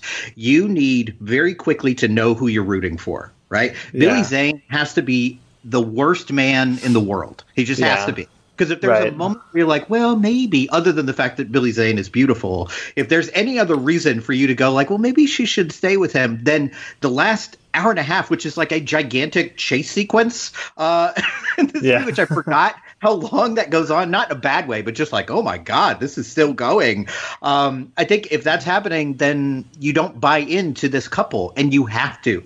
It is more than anything, this is a love story. So if you're not behind Rose and Jack, this movie completely falls apart, and it just becomes, well, let's watch a big boat sink when it hits an iceberg, I guess. And I think that's a lot of what people were kind of expecting, because there was a lot of publicity about this movie, but there was also a lot of well, it's probably just going to be a disaster movie, akin to the Poseidon Adventure, something like that for these 70s disaster films. Yeah. And really not what it is. It's, even though that last part is a lot of the movie, it's 40% of the movie is after all this horrible stuff happens. Yeah. Yeah, if you don't have that love story, none of this matters, and even though it would be big and brash and bold, you would still kind of tune out from it, right? If you don't have a reason to hang on to Jack and Rose, then none of this works at all. And I really think the framing device actually does a lot of work to sell the romance. Something I just kind of was thinking about when I watched it again is because this is sort of played as the older Rose's memory, I think it sort of excuses maybe some of the more thin characterizations and all the archetypes, because it's her memory. It's sort of like, you know, we all filter our memories through our own experiences and stuff like that. So I think that, like, and it also sets up that, like, not only was this a huge, gigantic event in history, but also, like, personally, it meant a lot to this woman, that this experience meant a lot to her. And again, it brings you into the Titanic. It humanizes a lot of the survivors and a lot of the victims of the accident, because then, then it means something to the audience that, you know, she lived through it and this is what she took away from it. Yeah, I'm glad you mentioned that idea about memory, because like that makes total sense to me. It's not something that was like at the top of my mind as I was watching this, but I was just thinking about it as you were speaking. It's like, yeah, if you had an abusive ex, it doesn't mean there was nothing ever good about that person. There were no good times, but when you look back on that, you're going to be like, that bastard. And that's going to be all that you remember about him. And if you met someone and they were really good to you and they died tragically before they had a chance to screw up, then, like, oh, of course, the ultimate man. Like, no one could ever be better because they literally can't. Yeah, like, right. Like, I mean, if you watch Jack in this movie, like, he doesn't do anything mean or wrong to her the entire time. He is supportive of her. He is with her. He's willing to give up everything, or like to take these giant risks that could literally end up with him losing his life. Like, he is the perfect romantic idol. So for her to look back on this makes sense that they would be really thinly drawn. And you're right. There is a lot, like more than I remember actually, of this kind of setup.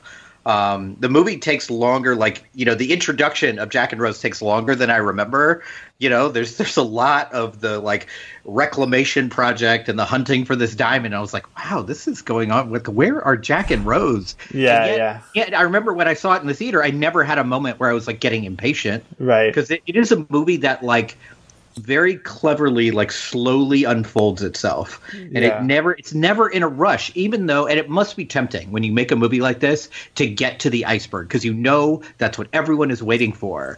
But like, James Cameron, not exactly someone I would term like a patient or a subtle filmmaker, and yet in this movie, like, he really does take his time, and I was really impressed with that.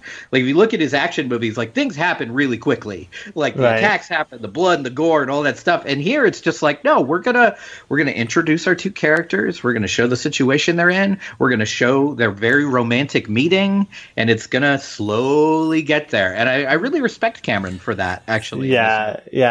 And it especially works so well because the last half of the movie is almost relentless. Like, it flies by, you know, even though it's an hour and a half of, ship sinking, sure, but like every little piece of that just flies by, and it feels so, there's so much suspense there. What's like a sequence or a line or a moment from the film that always kind of sticks in your memory? Well, I mean, this may seem kind of silly, but the moment I really love in this movie, maybe more than anything else, it's right when that breakneck pace begins, is when, you know, he's handcuffed and he can't get out, and she's looking for the key, right? There's a lot of comedic moments there. Yeah. But maybe the most kind of lovely and comedic moment to me is the moment with the axe. Like, one that they take the time to be like, okay, practice over there, and she clears it up. And there's a choice that both Winslet and Cameron make in the moment where she brings down the axe to, like, break the chains for him, where they didn't have to do this, but they show her closing her eyes as she swings the axe. So it's not just a, like, rah, powerful moment, but it is a moment of luck involved in this love story too. And I love that moment. Like, she gets herself together and does the thing she's supposed to do, but she's not perfect. Right? She takes her time. And of course, you know, there's 1,000 memorable moments. There's the hand on the glass. There's the draw me like your French girls. Like, this is one of the most quotable, memorable movies of my lifetime. Like, this is huge. So, like, you could pick, like, you could literally go, this is a movie, it would be a very long podcast, but you could go scene by scene. You could do a scene by scene podcast on this and really get into it, because there's so much going on. Like, maybe more than anything Cameron's ever done, he, like, fills this with subtext and fills this with clues. Even though, strangely, it's a movie that doesn't need clues. Like, you know what's going to happen. Right. Everybody knows what's going to happen. And yet, there's all this discussion about luck and about, I'm so lucky to be on this ship, and isn't this going to be great? It's the best thing ever. The unsinkable ship, all this stuff. And he like really piles it on here. But there's so much in this movie. And I was thinking there's only like one or two things that like didn't age well for me. And I've watched this movie like at least 10 times, but it's been a while since in between this time and last time. And I forgot how many mentions she had of like, oh, I feel like a slave. It's a slave ship. And I was like, ooh, this like pasty white lady talking about slavery. Yeah. It's so interesting. I remember seeing this and I never noticed it. It didn't enter into my cognitions at all, but I'm watching it now and it's like 3 or 4 times she talks about herself as a slave, and I'm like, I mean, I get it, you don't want to be in a relationship with this violent man, that is bad, clearly, but like you're not, can we just reel it in? That's I know, that's always the one line that makes me cringed. And but the 90s were the 90s. It's a different 97. And honestly, I really don't doubt that a woman of that position it would say something like that, because I bet she, I mean, Rose is great, but she's a white woman. She's a wealthy white woman, so she still has all those biases, but I don't think that's an intentional No, it's definitely not. No, absolutely not.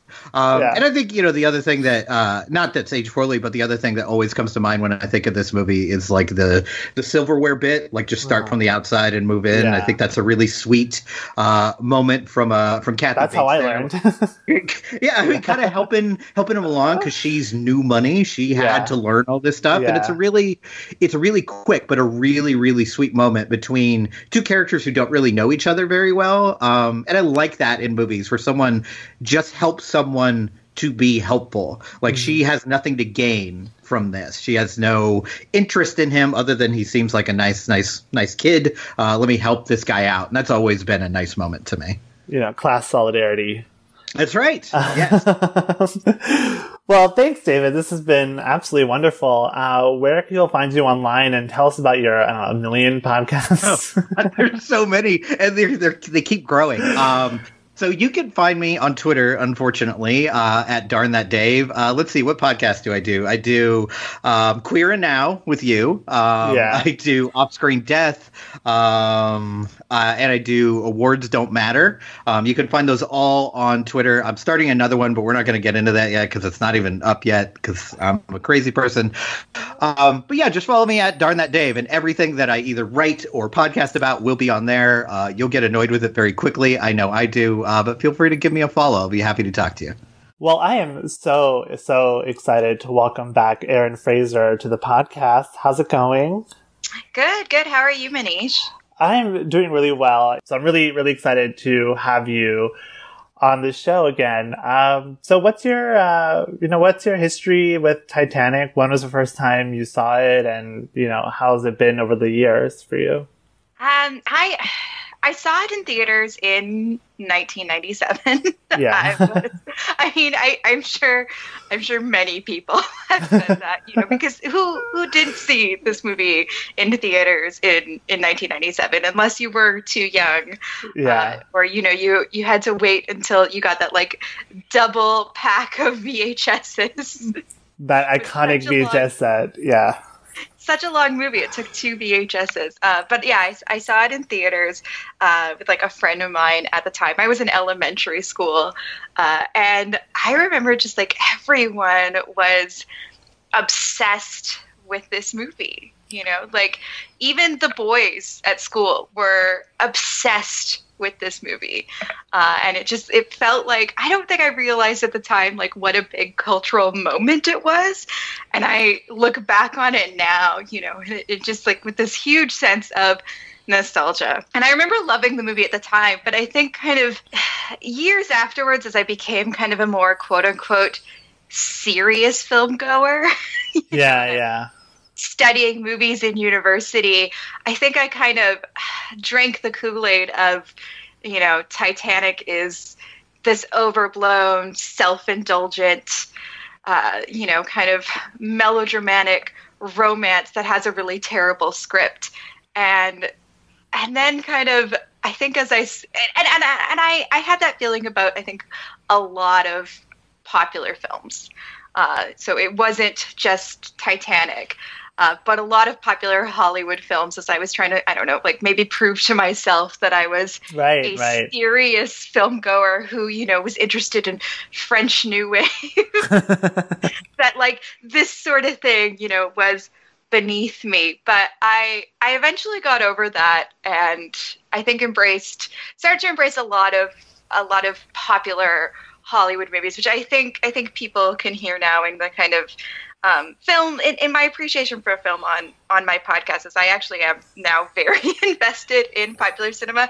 And you know, I think what made me come around to Titanic again was actually James Cameron. It was just kind of my realization that James Cameron is amazing. Yeah. And he just kind of has a license to print money, and no one makes movies like him.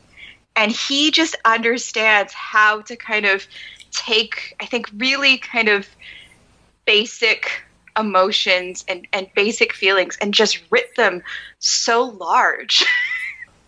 There is a sincerity to his filmmaking that I think is kind of unparalleled with someone kind of working in big budget genre films. I even went through the phase of thinking Titanic was like overrated. But I think for me it was more like wanting to seem like cool, you know, or it was like peer pressure, you know, where everyone was like, this movie's bad. And like, there were a couple of years where I didn't really watch it that much. And it really wasn't until like, you know, it started to get, you know, better editions on Blu-ray and stuff, but I like paid attention to it again. And, you know, you and I are both fans of the Blank Check podcast, right? So their episode on Titanic from like years and years ago was one of the like ones where I was like, oh yeah, like Titanic rules. And like ever since then I'm like, yeah, like I'm just going to own it and not be so scared. And I mean, the thing is that like what I love about Titanic and other movies like this is, that like how much populist cinema can be, you know, really well done and well executed and have a lot of meaning for people. And I think James Cameron is one of the best at that because, you know, like I think all of his movies, I mean, I think they all have this like really strong emotional core alongside, you know, the special effects or the action choreography. I mean, I know I am like the biggest Avatar defender that I know.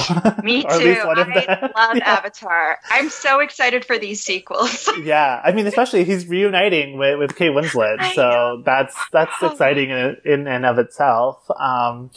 So yeah, I mean, I think James Cameron is like, you know, he's just one of those guys from that, you know, that era that just have like, are able to make really meaningful movies in the lens of, you know, something that's just supposed to be like a blockbuster. I mean, Titanic feels more like a passion project than say, you know, True Lies, but still. I love True Lies. I mean, True Lies is great, but like, I mean, I feel like he put blood, sweat, and tears and everything else into Titanic in a way that I think maybe Avatar and the sequels might be the next after that. But yeah, I mean, it's insane, like how much he is just like able to balance those two things together. But the thing that I used to make fun of James Cameron for, that now I actually think is like kind of fascinating, and maybe like his directorial stamp that makes him such an interesting filmmaker, is that his films are all about how technology divides people. How technology kind of is the impact that it has on our humanity and on human connection.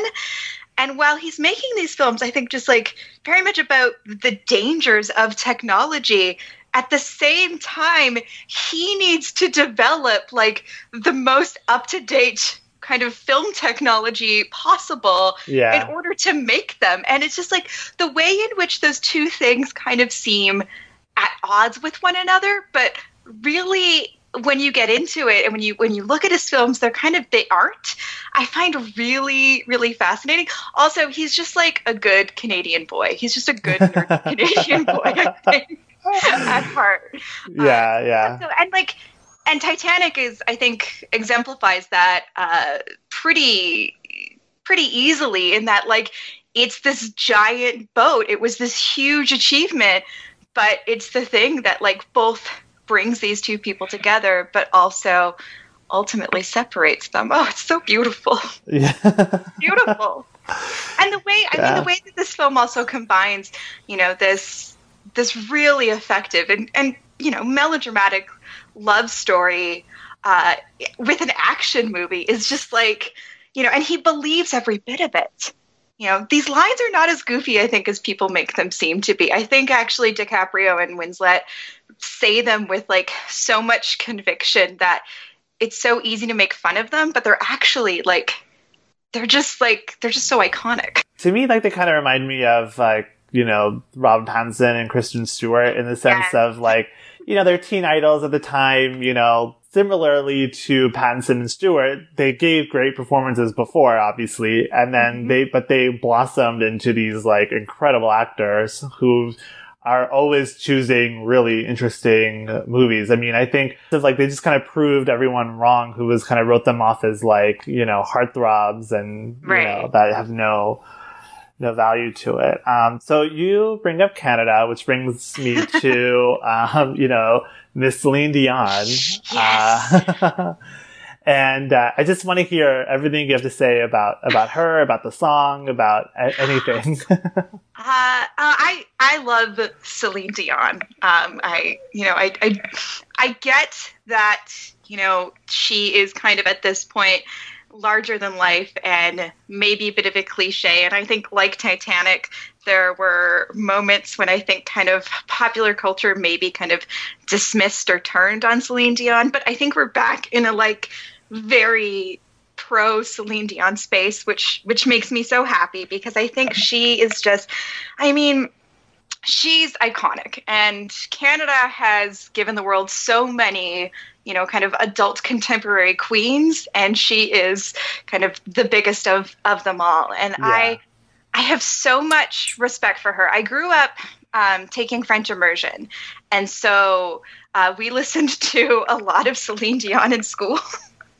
Because, you know, she was straddling both, you know, kind of French Canada and English Canada. And so she could kind of be an easy touch point, I think, for my teachers growing up for us. And I remember when I was in elementary school, one of my friends, her parents, won the opportunity to meet Celine Dion.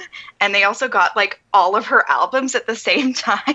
And so we would just listen to those albums over and over and over again and like look at the picture, like the framed picture of my friend's parents with Celine Dion. I know that sounds so silly, but it was like, it was so cool as a kid. Yeah.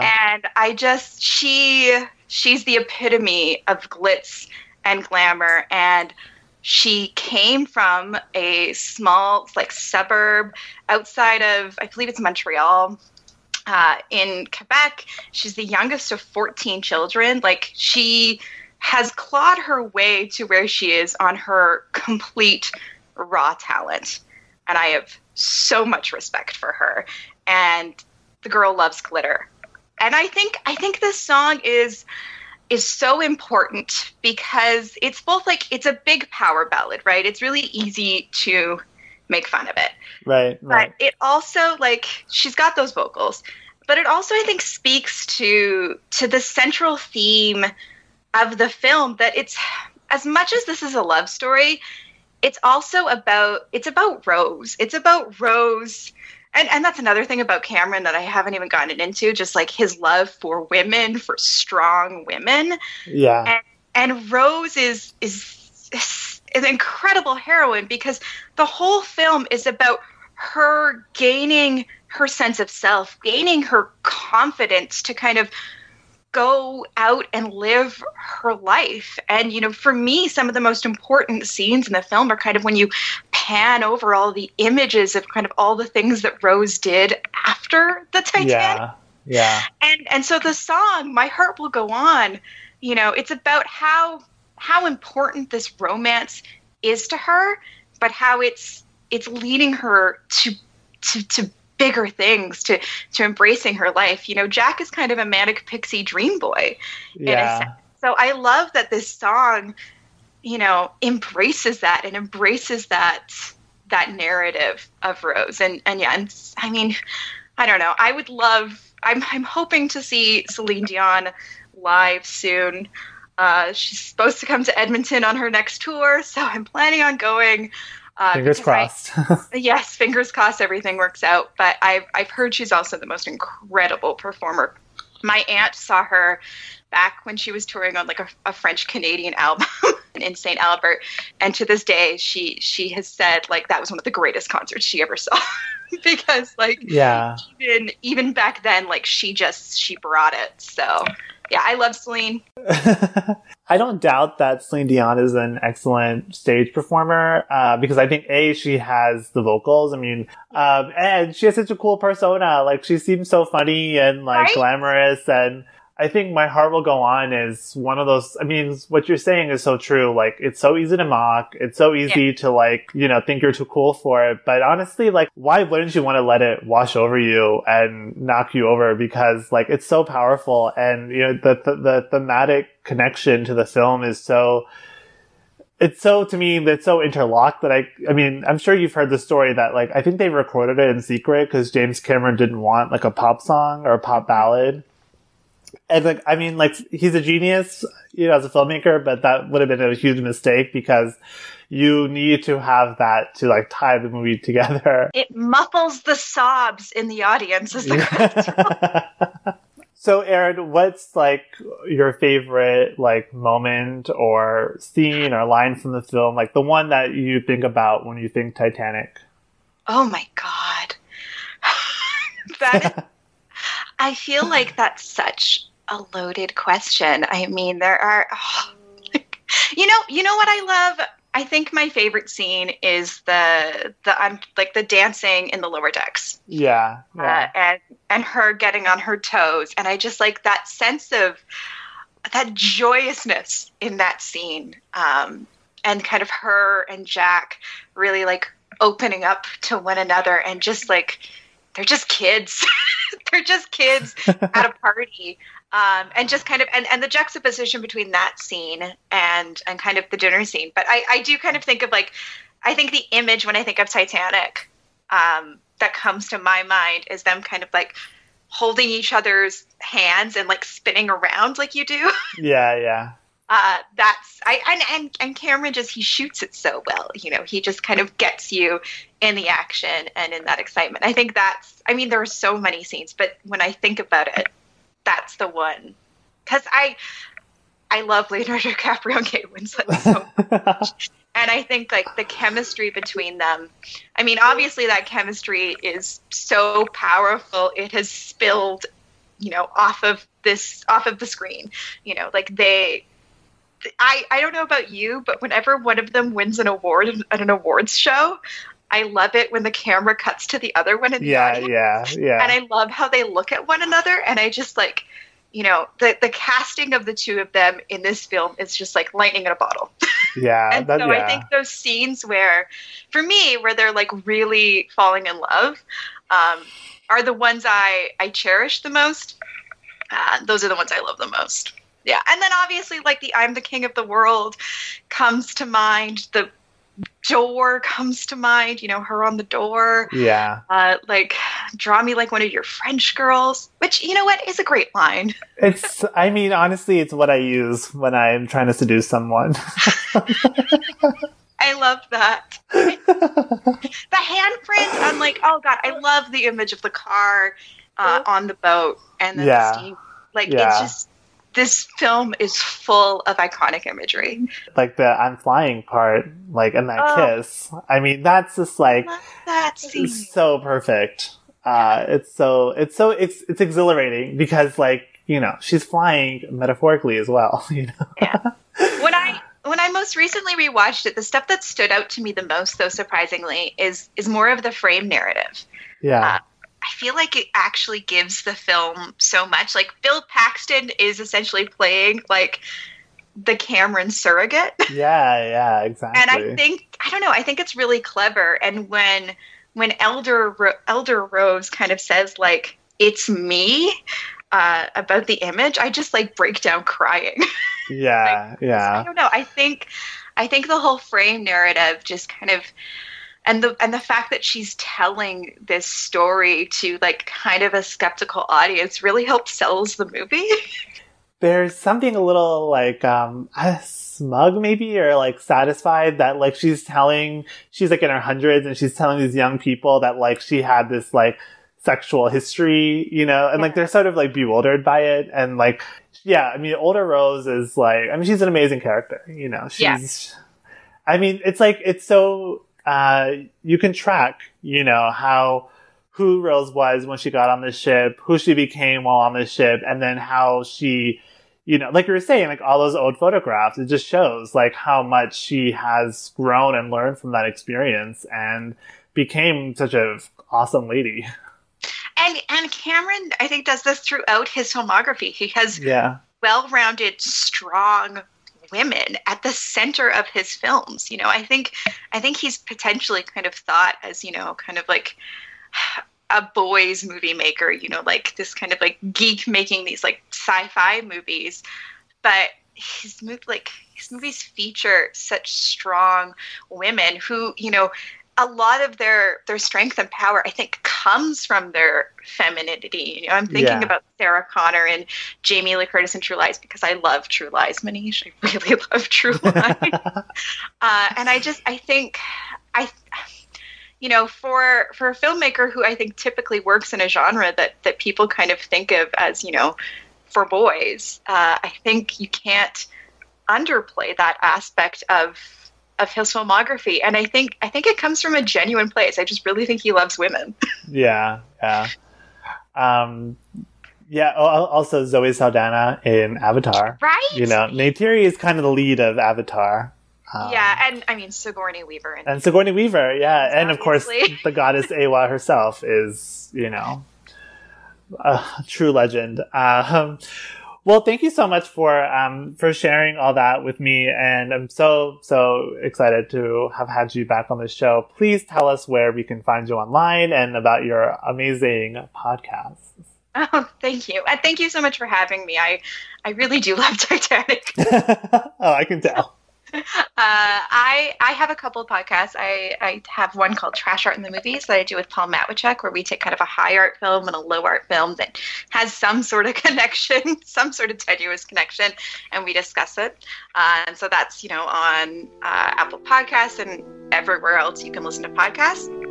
And then I do another podcast with my real life partner, Matt, called Bollywood is for Lovers, where he and I discuss Bollywood films. You've been on a couple times, Manish, and we're excited to have you on again. We have some ideas that we need to kick into gear. And that's, again, like everywhere that you can find podcasts. I'm on Twitter at Erin E. Fraser as well.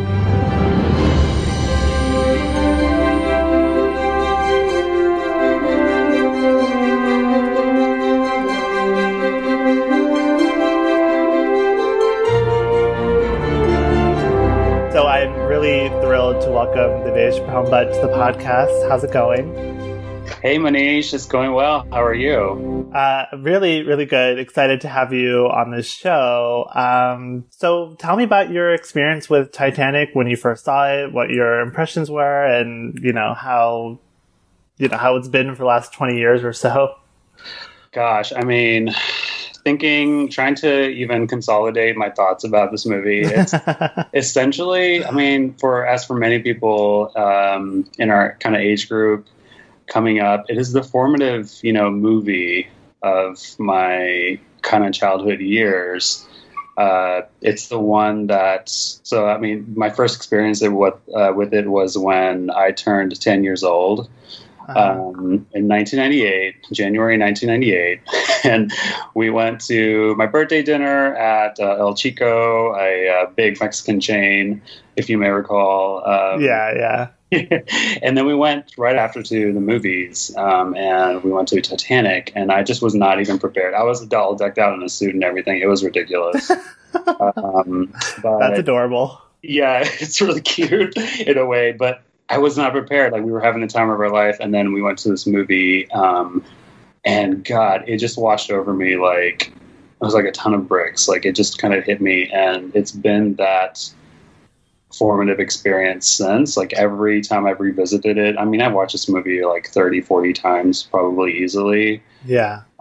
It never fails in its grasp and what it's doing. And it's kind of been the benchmark like for all the movies since. It's my original movie that got me into movies. That's what I can say about it. Yeah. So, I mean, this is kind of a broad question, but like, what is it about Titanic that, you know, really got you then and has you returning to it all these years later? Yeah, it has to be the grand scale and scope of it. Mm-hmm. I think that's what overcomes any kind of flaws that you might find about it. I mean, even as a kid, I mean, I didn't know what like flaws and what the technicalities of filmmaking would was. Yeah. It's just the story, this kind of perfect melding of saga and a story that's timeless, and it's very traditional and that kind of setup, but it's so effective. That's what's kind of stuck with me. That's what got me on board in the beginning, and that's what stuck with me since. And it's kind of a miracle of a movie to exist in that sense, is because to combine such a successful love story with this technical craft, that's just the combo I don't think I've seen in any kind of movie since, and that's what really does it for me. It never fails. Yeah. I mean, I like how you call it a miracle of a movie, because it seems like one of those movies where it should almost not work at all, and it should have been a colossal failure and an embarrassment. Like, so many, I think, epic movies of the 80s and 90s just don't hold up or don't have any kind of lasting value. But Titanic just works. It works so well. The scale and the scope of it, the love story, it just feels like it only could have happened the way that it happened, you know? What are some of your favorite, like, sequences in the movie, or like what really sticks out to you as like, okay, this is what I think of when I think of Titanic? Yeah, the sequence that really makes there are two sequences that make me the most emotional. Outside of the ones, you know, at the end, like where, you know, obviously where Jack is dying and such. Yeah. But the one is where Rose is being lowered into the lifeboat, and like she has this connection with Jack who's like standing on board still with Cal. And she jumps off the lifeboat to run back to Jack. And when he meets her, he like just says, he just like yells at her like, "You're so stupid, Rose. You're so."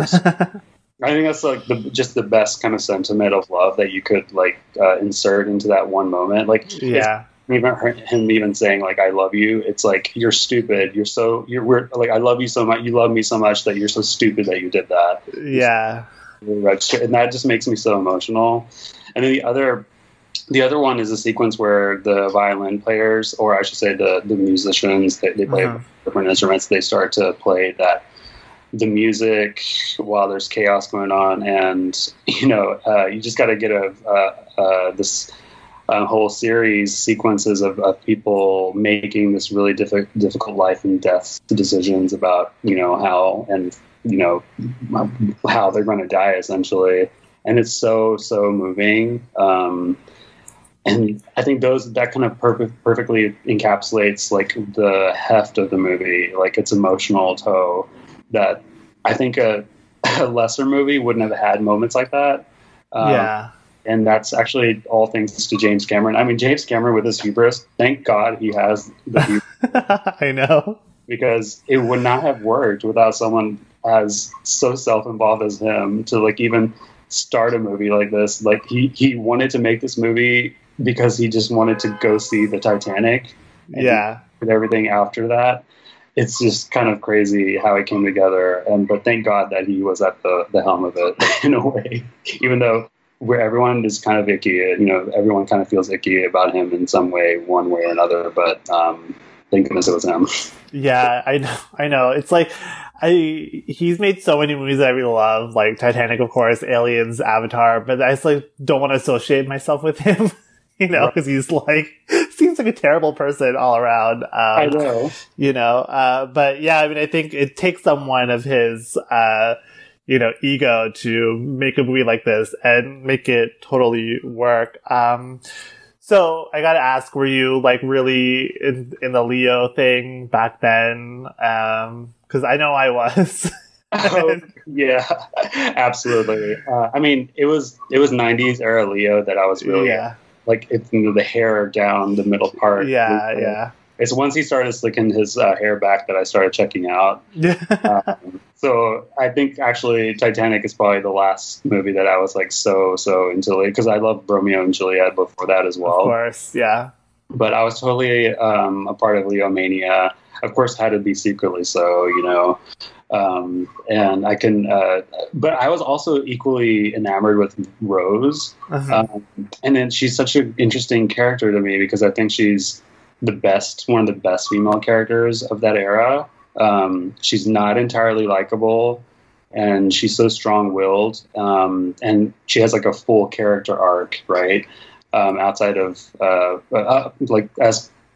in contrast to Leo, who kind of is more, he's that kind of just matinee idol all the way through. Yeah, I mean, he's like the manic pixie dream boy, I guess, right? Like he's not really a real character. He's just kind of like the love interest, and just like he's just there to kind of bring her to her self fulfillment. And it's interesting. It really wasn't until I was an adult that I kind of realized like how much this is a very like woman oriented story. For some reason in my memory I had it as like Leo was like the savior, and I mean like he is kind of his savior in a way, but like I thought he was like the hero and she was like the girl. And I think that was just me being 12 years old and like totally in love with Leo. But right. She's so the central force of the story in a way that's really really exciting. Yeah, absolutely. What's your favorite scene in the movie? I really love, I love when the ship like breaks in half.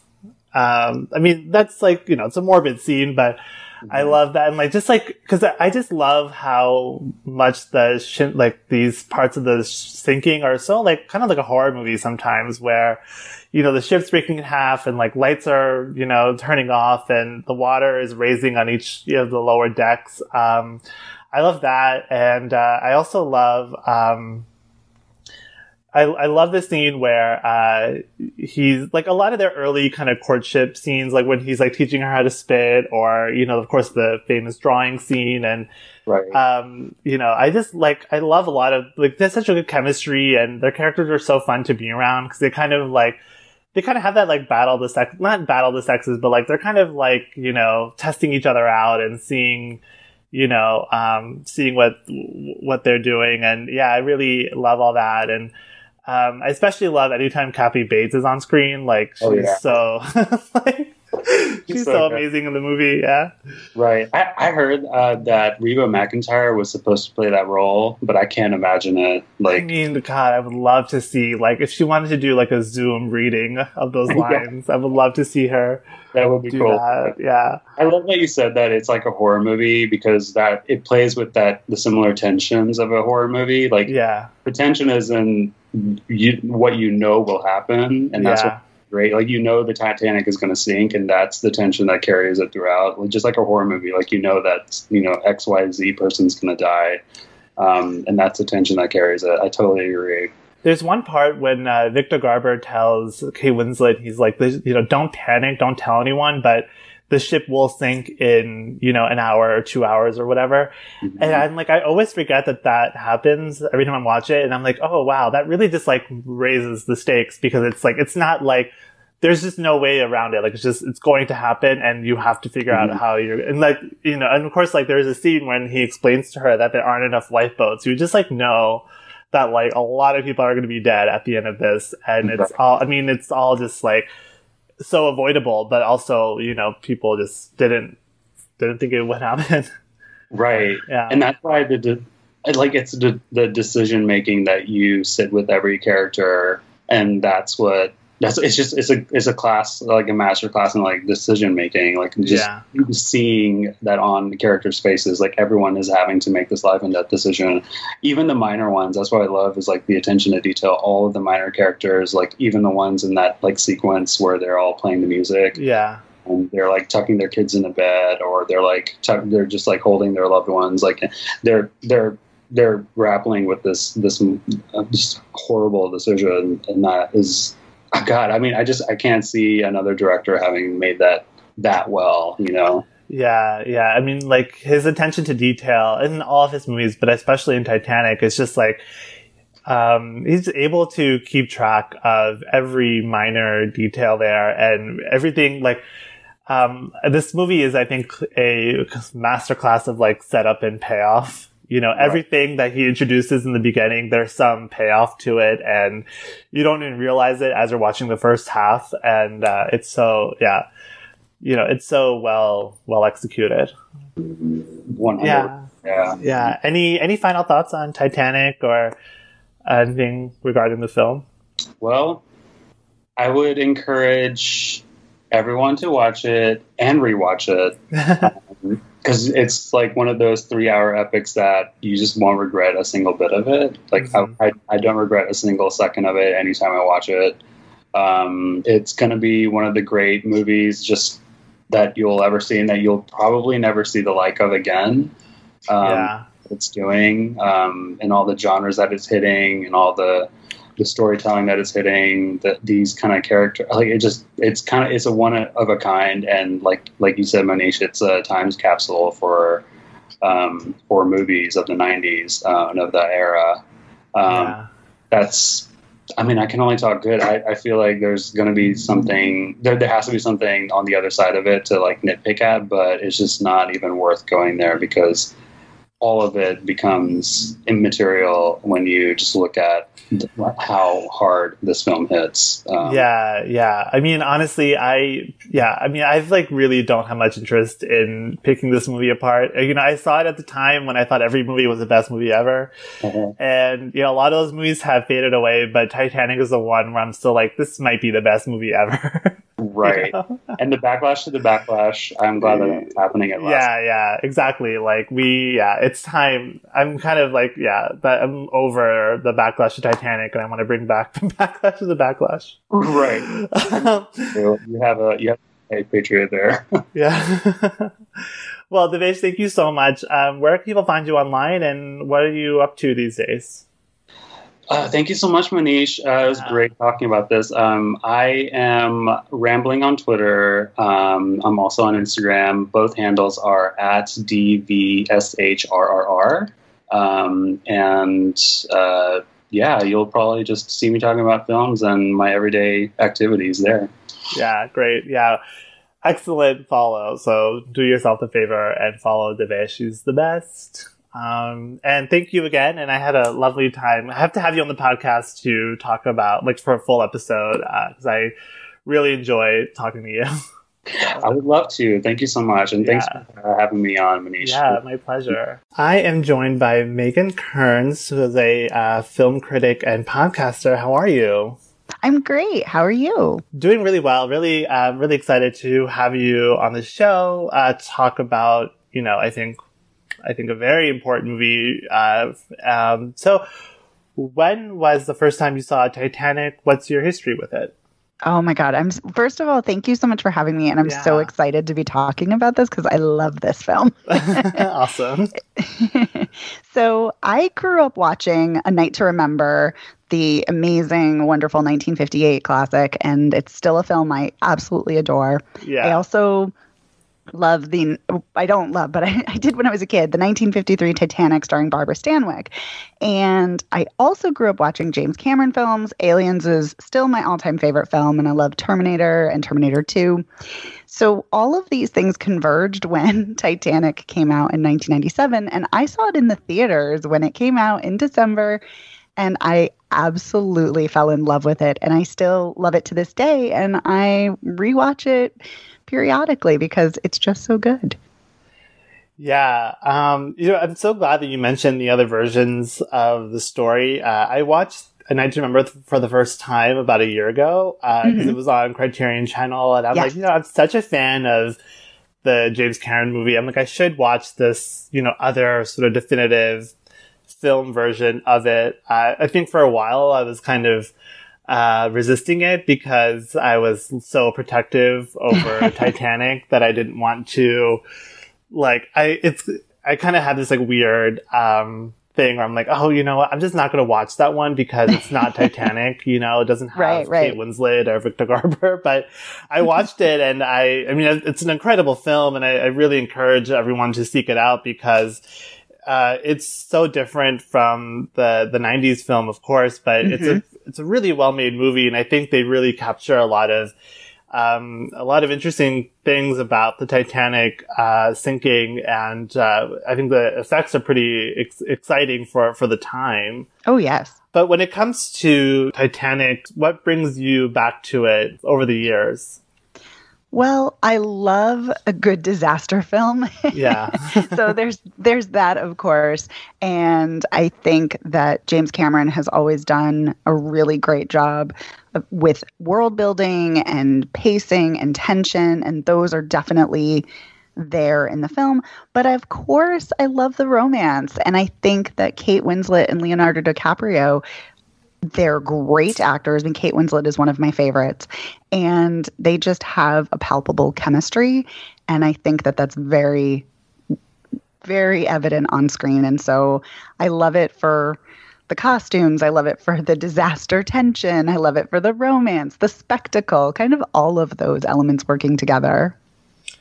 It's one of those movies that literally has something for everyone and has such a it really just encompasses so many different genres. You know, I'm glad you brought up the romance. You know, that's partially why we're here. Of course. Yeah, I mean, I totally agree with you that the chemistry that they have is so palpable, and it's like, you know, young puppy love. And watching it, it's so interesting to watch this movie as I get older, because I remember seeing this in the theater as well, and I was like, oh my God, you know, star-crossed lovers, you know, of course I was, you know, loved Leonardo DiCaprio from Romeo plus Juliet.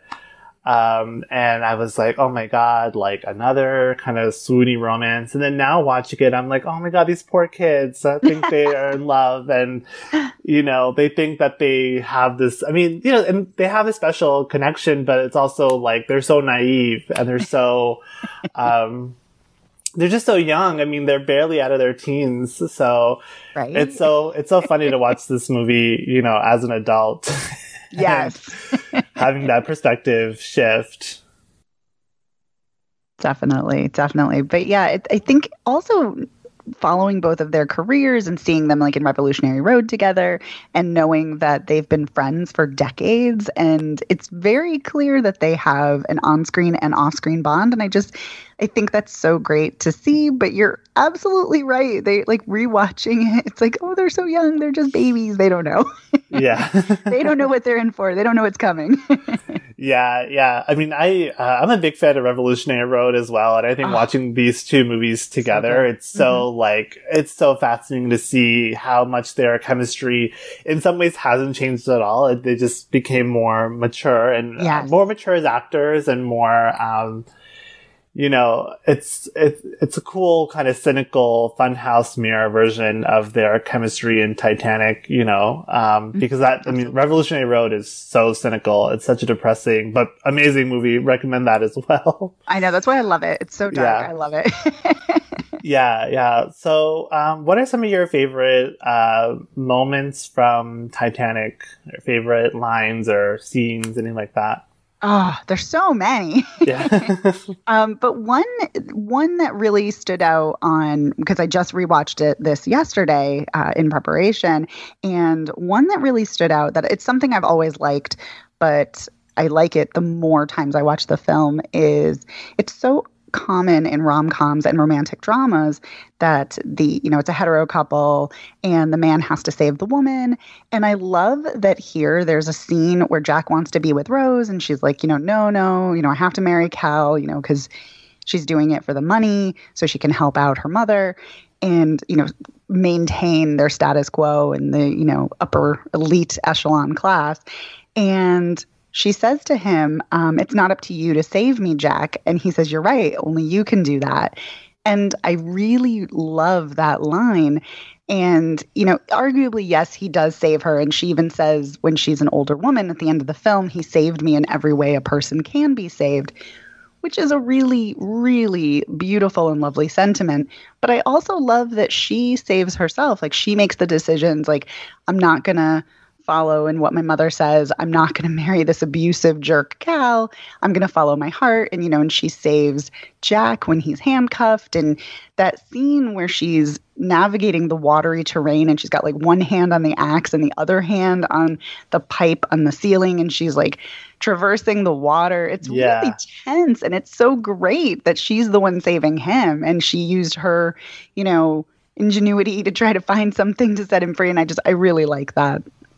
Yeah, I mean, I totally agree with you. I mean, I think a lot of those scenes when she's, in the hallways of the ship, it's like, it really symbolizes how much this is her movie, Yes. And I love the line when she says, he saved me in every way that a person can be saved, because I don't think she means it as in like she was a damsel in distress, but more that he brought out in her what even she didn't know about herself. The way she didn't survive the Titanic by being in one of those, lifeboats or anything. She had gumption and courage and resilience and just was able to find, a way to kind of break her own chains, that she had in the beginning. And he brought that out in her, sure, but, she always had it there. And, I mean, the thing is like Jack, because, they only had those few days together. And, he said, she says in the beginning that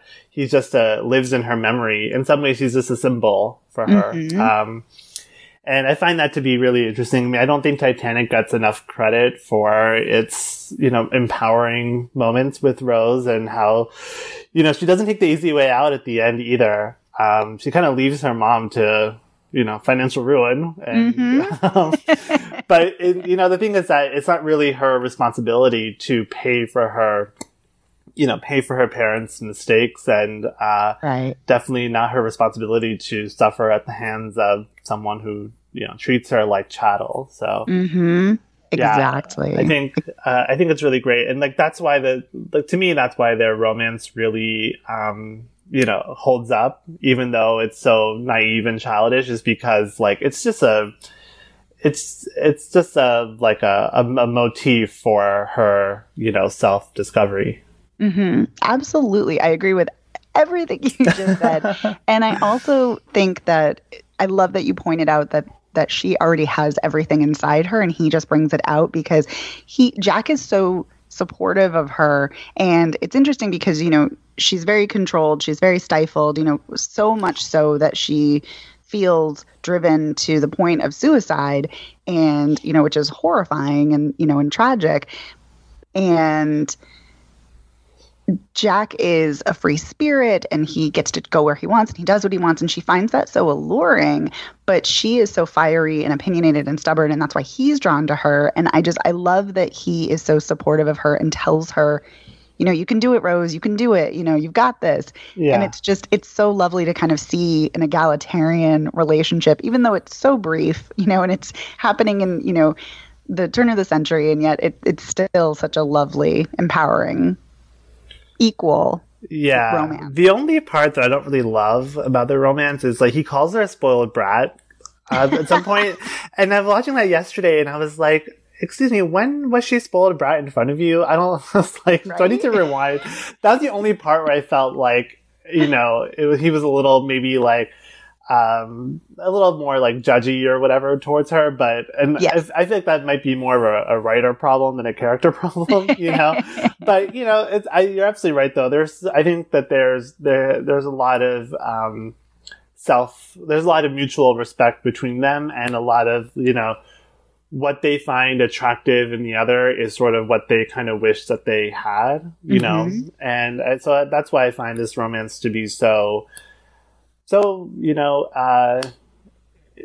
alluring, so attractive, so appealing. Mm-hmm.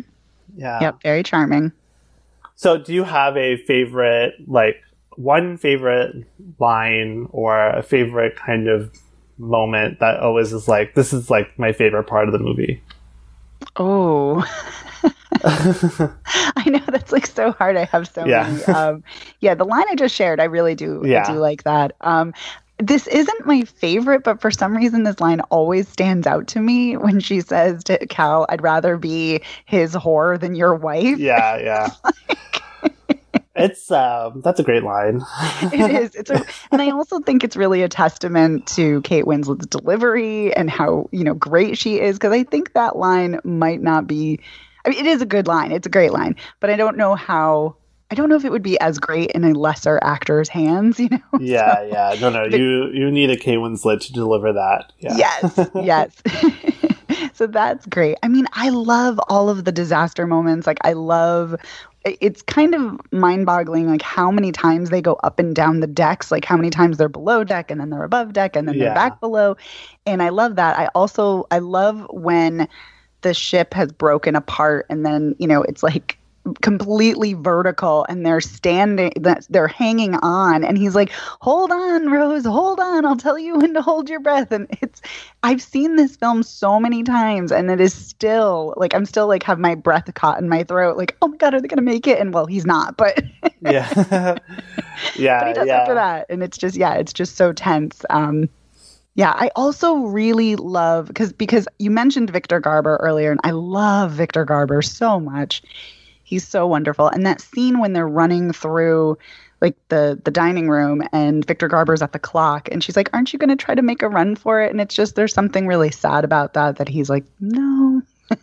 Yeah, I mean, it's he's such a brilliant actor, and the sense of like failure and disappointment that he has, because he knows that like this is partially, I think he thinks it's partially his fault. And like he says, I wanted to build you a stronger ship. And I'm like, that's such a sweet way to say it. And, he's great. And I think one of my favorite, kind of smaller supporting roles in the movie.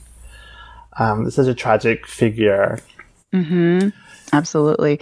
Which also reminds me of kind of some of the smaller moments that are heartbreaking in this, which also always reminds me of A Night to Remember, is like people scrambling when the ship is about to completely be submerged, and they're scrambling to get deck chairs together, and they're like tossing themselves into the water, and they're probably dying on impact or freezing. And it's all of it is obviously so tragic, but there's so many moments. The band playing. And they're about to stop, but the violinist keeps going, and the other two join him.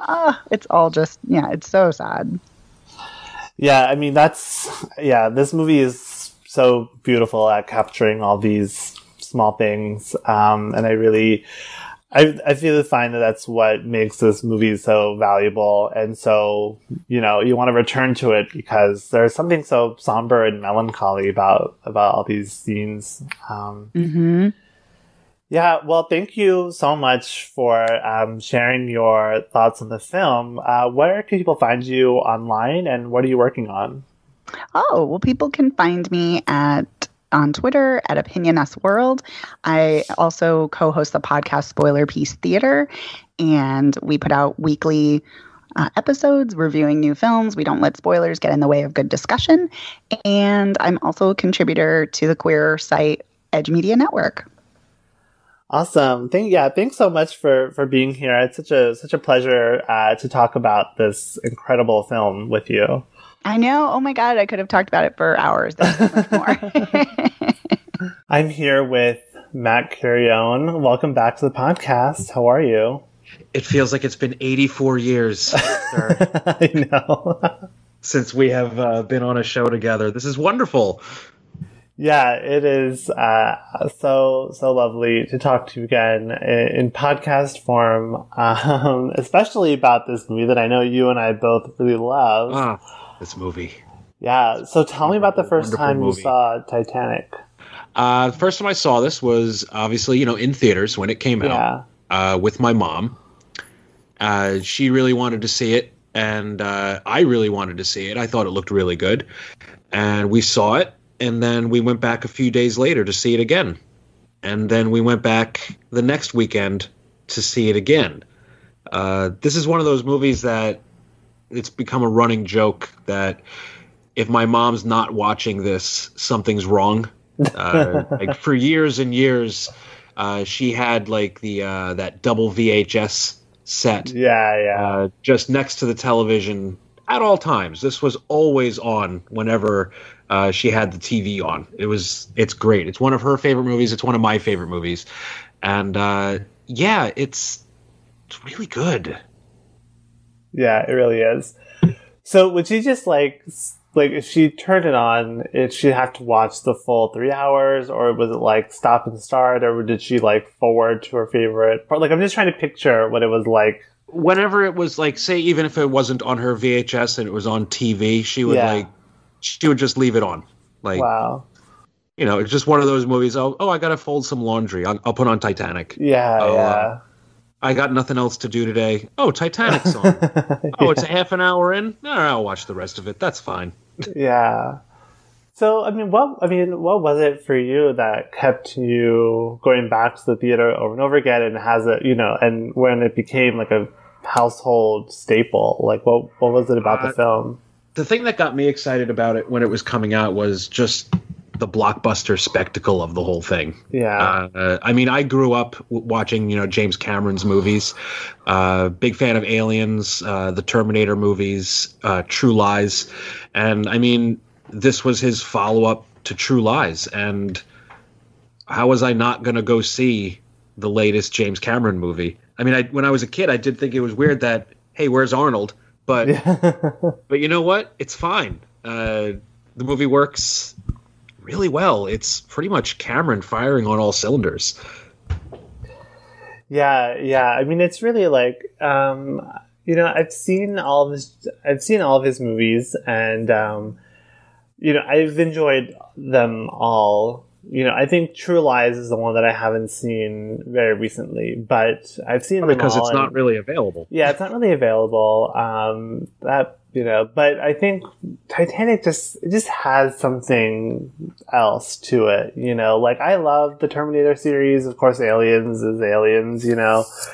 Avatar, like, hello, best movie I've ever seen. But like, but like Titanic just like has a special, I don't know, X factor, and it's hard to even pinpoint what that is. I think it's just it's just a magic movie. For me, it's everything great about every James Cameron movie thrown into one movie. Mm-hmm. You have the awesome special effects. You have a great villain in Billy Zane. You have great action sequences. When he's chasing them through the sinking ship, that is some thrilling stuff. That is some T-1000 going after John Connor stuff. It's really well done. And the whole movie's just gorgeous. These effects hold up all these years later. It's also, side note, this is one of the best 3D conversions I've ever seen. I saw this when they re-released it in 3D years ago. And Cameron doesn't mess around with that technology. He doesn't just output it to another studio like, here, make this 3D. No, he sits down and he works on it with them. I like that he's such a hands-on guy that he will do that, and he'll be very, exacting with what he wants on the screen, and he gets it. And in this case, he got, he got one of the best movies ever made. Yeah. I unfortunately missed the 3D conversion, and so cool. It was so cool looking. Because that was right at the height of bad 3D conversions. Mm-hmm. Mm-hmm. And, so it was like right after Avatar. So every movie was doing the 3D thing, and post-conversion. Yeah. Yeah. Most of them just looked and they looked bad. And so I was like, I don't want to see Titanic look like, Clash of the Titans or whatever. And then by time people were, I wasn't really active on social media. So by the time I had heard that it was actually pretty good, I had missed it. You had missed it. Yeah. Yeah. So I'm hoping they bring that back for the 25th anniversary next year. That'd be nice. It's also the reason I decided to go see Terminator 2 when he did the 3D conversion for that, because Also, one of the best 3D conversions I've seen. Yeah, the man does not mess around. Yeah. That one I made sure to go see because I'm like, I'm not going to make this mistake with Titanic. He did a really good job with that one too. Yeah. What are some of your favorite moments from the film, or like is your favorite line or sequence or character? I'm going to teach you how to spit. Love when he teaches her how to spit. Yeah. I love Kathy Bates like coaching Jack. I think that is wonderful. I really like their interplay in this movie, Kathy Bates and DiCaprio. I think you can tell they get along, and it really helps sell what's going on. When he teaches her how to spit. That first little meeting on the promenade, I really, really like that. And also her traversing the sinking ship to try to rescue him when he's handcuffed. Yeah, that is some harrowing, thrilling cinema. Love it. Yeah, I mean, I really love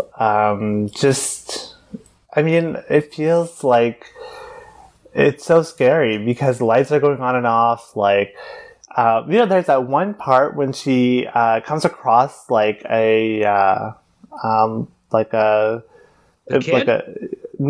kid, but I mean, like one of the Titanic crew members. Yes. And she's trying to get him to follow her to Leo, and he's trying to get her away, and then she punches him. And it's like, but it's such a great depiction of just the chaos that was happening where no one's really talking to each other. No. They're talking at each other. Yeah. And it's not kind of like every man for himself. For a lot of people, we're just like, I just got to get as high as I can. I have a child. Yeah. I have a child. Yeah. I also want to ask you about the Bill Paxton, because I know he's a favorite of yours. He's great. And I feel like he gets undersold in this movie. Oh, he definitely does. And him and Gloria Stewart's interactions in this movie are pitch perfect. Really love both of them in this movie. But yeah, Bill Paxton's great as the treasure hunter, the salty sea dog that he is. Him and his whole crew, I mean, they're just fun dudes who don't really see civilization all that much. Yeah. They're kind of on a boat their entire lives. 11 months out of the year. And they don't really know how to deal with human beings. And it helps. It helps their characters. I really like it. I mean, Bill Paxton, he's great in this. It was a great year for him with this. And I think Twister was the same year. Or Twister was the year before? It was right around then, but I mean, this was Apollo 13 was not too long before either. Yes. Yeah, Twister was the year before Titanic, so he was on a roll. Yeah. Yeah, and I also think it's kind of cool how they the way it's set up. They just stumble into this amazing story. Yes. Oh, hey, that's me in that picture. Yeah, yeah. Come on out to the boat.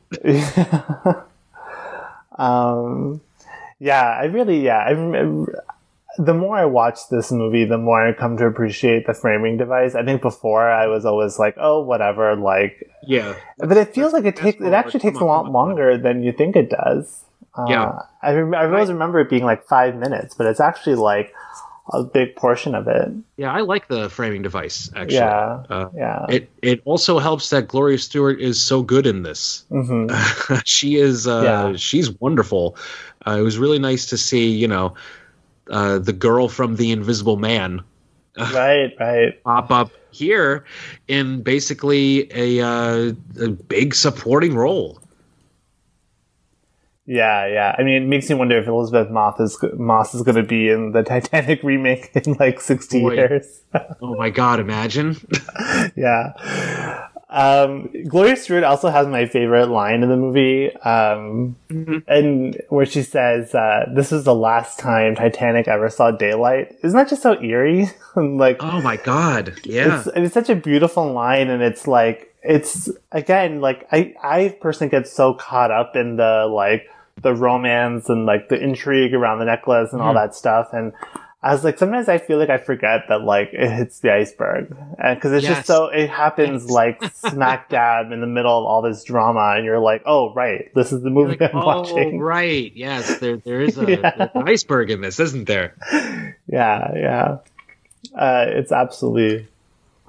But yeah, and that line really, like, it really jolts you because it comes at, like, the peak romantic scene in the movie, you know, when they're on the... And you're when like, they're flying. Oh yeah, that did happen. Okay. Right, yeah. I also wanted to talk to you about Victor Garber, what your thoughts are on him. Mr. Andrews. Yeah. He is wonderful in this movie. Basically, everyone in this movie is wonderful. Right. I mean, it's like their iconic roles. I mean, but I love Victor Garber in this. He is... he's very stern, he's serious, but he's also a lot of fun at times. There's that one really devastating scene, though, like the last time you see him. Yeah. And one of the last times you see him where he's like, Rose, get to a lifeboat.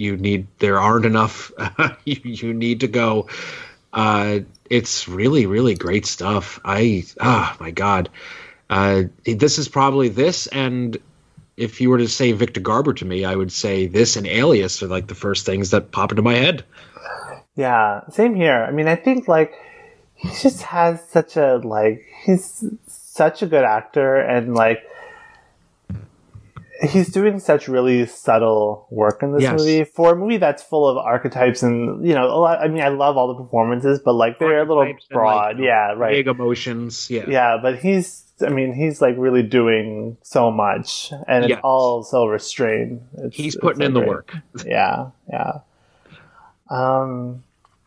And I really love the score of this movie. Like, I mean, the Heart Will Go On themes, like the way that it's like weaves in and out of the score, I mean, it's so brilliant. It's really good. I really like the composer here, James Horner. He was one of the greats. Yeah. He was. Any final thoughts on Titanic? Or anything last you wanted to bring up? No, just that it is one of the best movies ever made. It is what movies should be. They should have big entertainment value. They should have something that pulls on your emotions. They should impress you with the look and feel of them.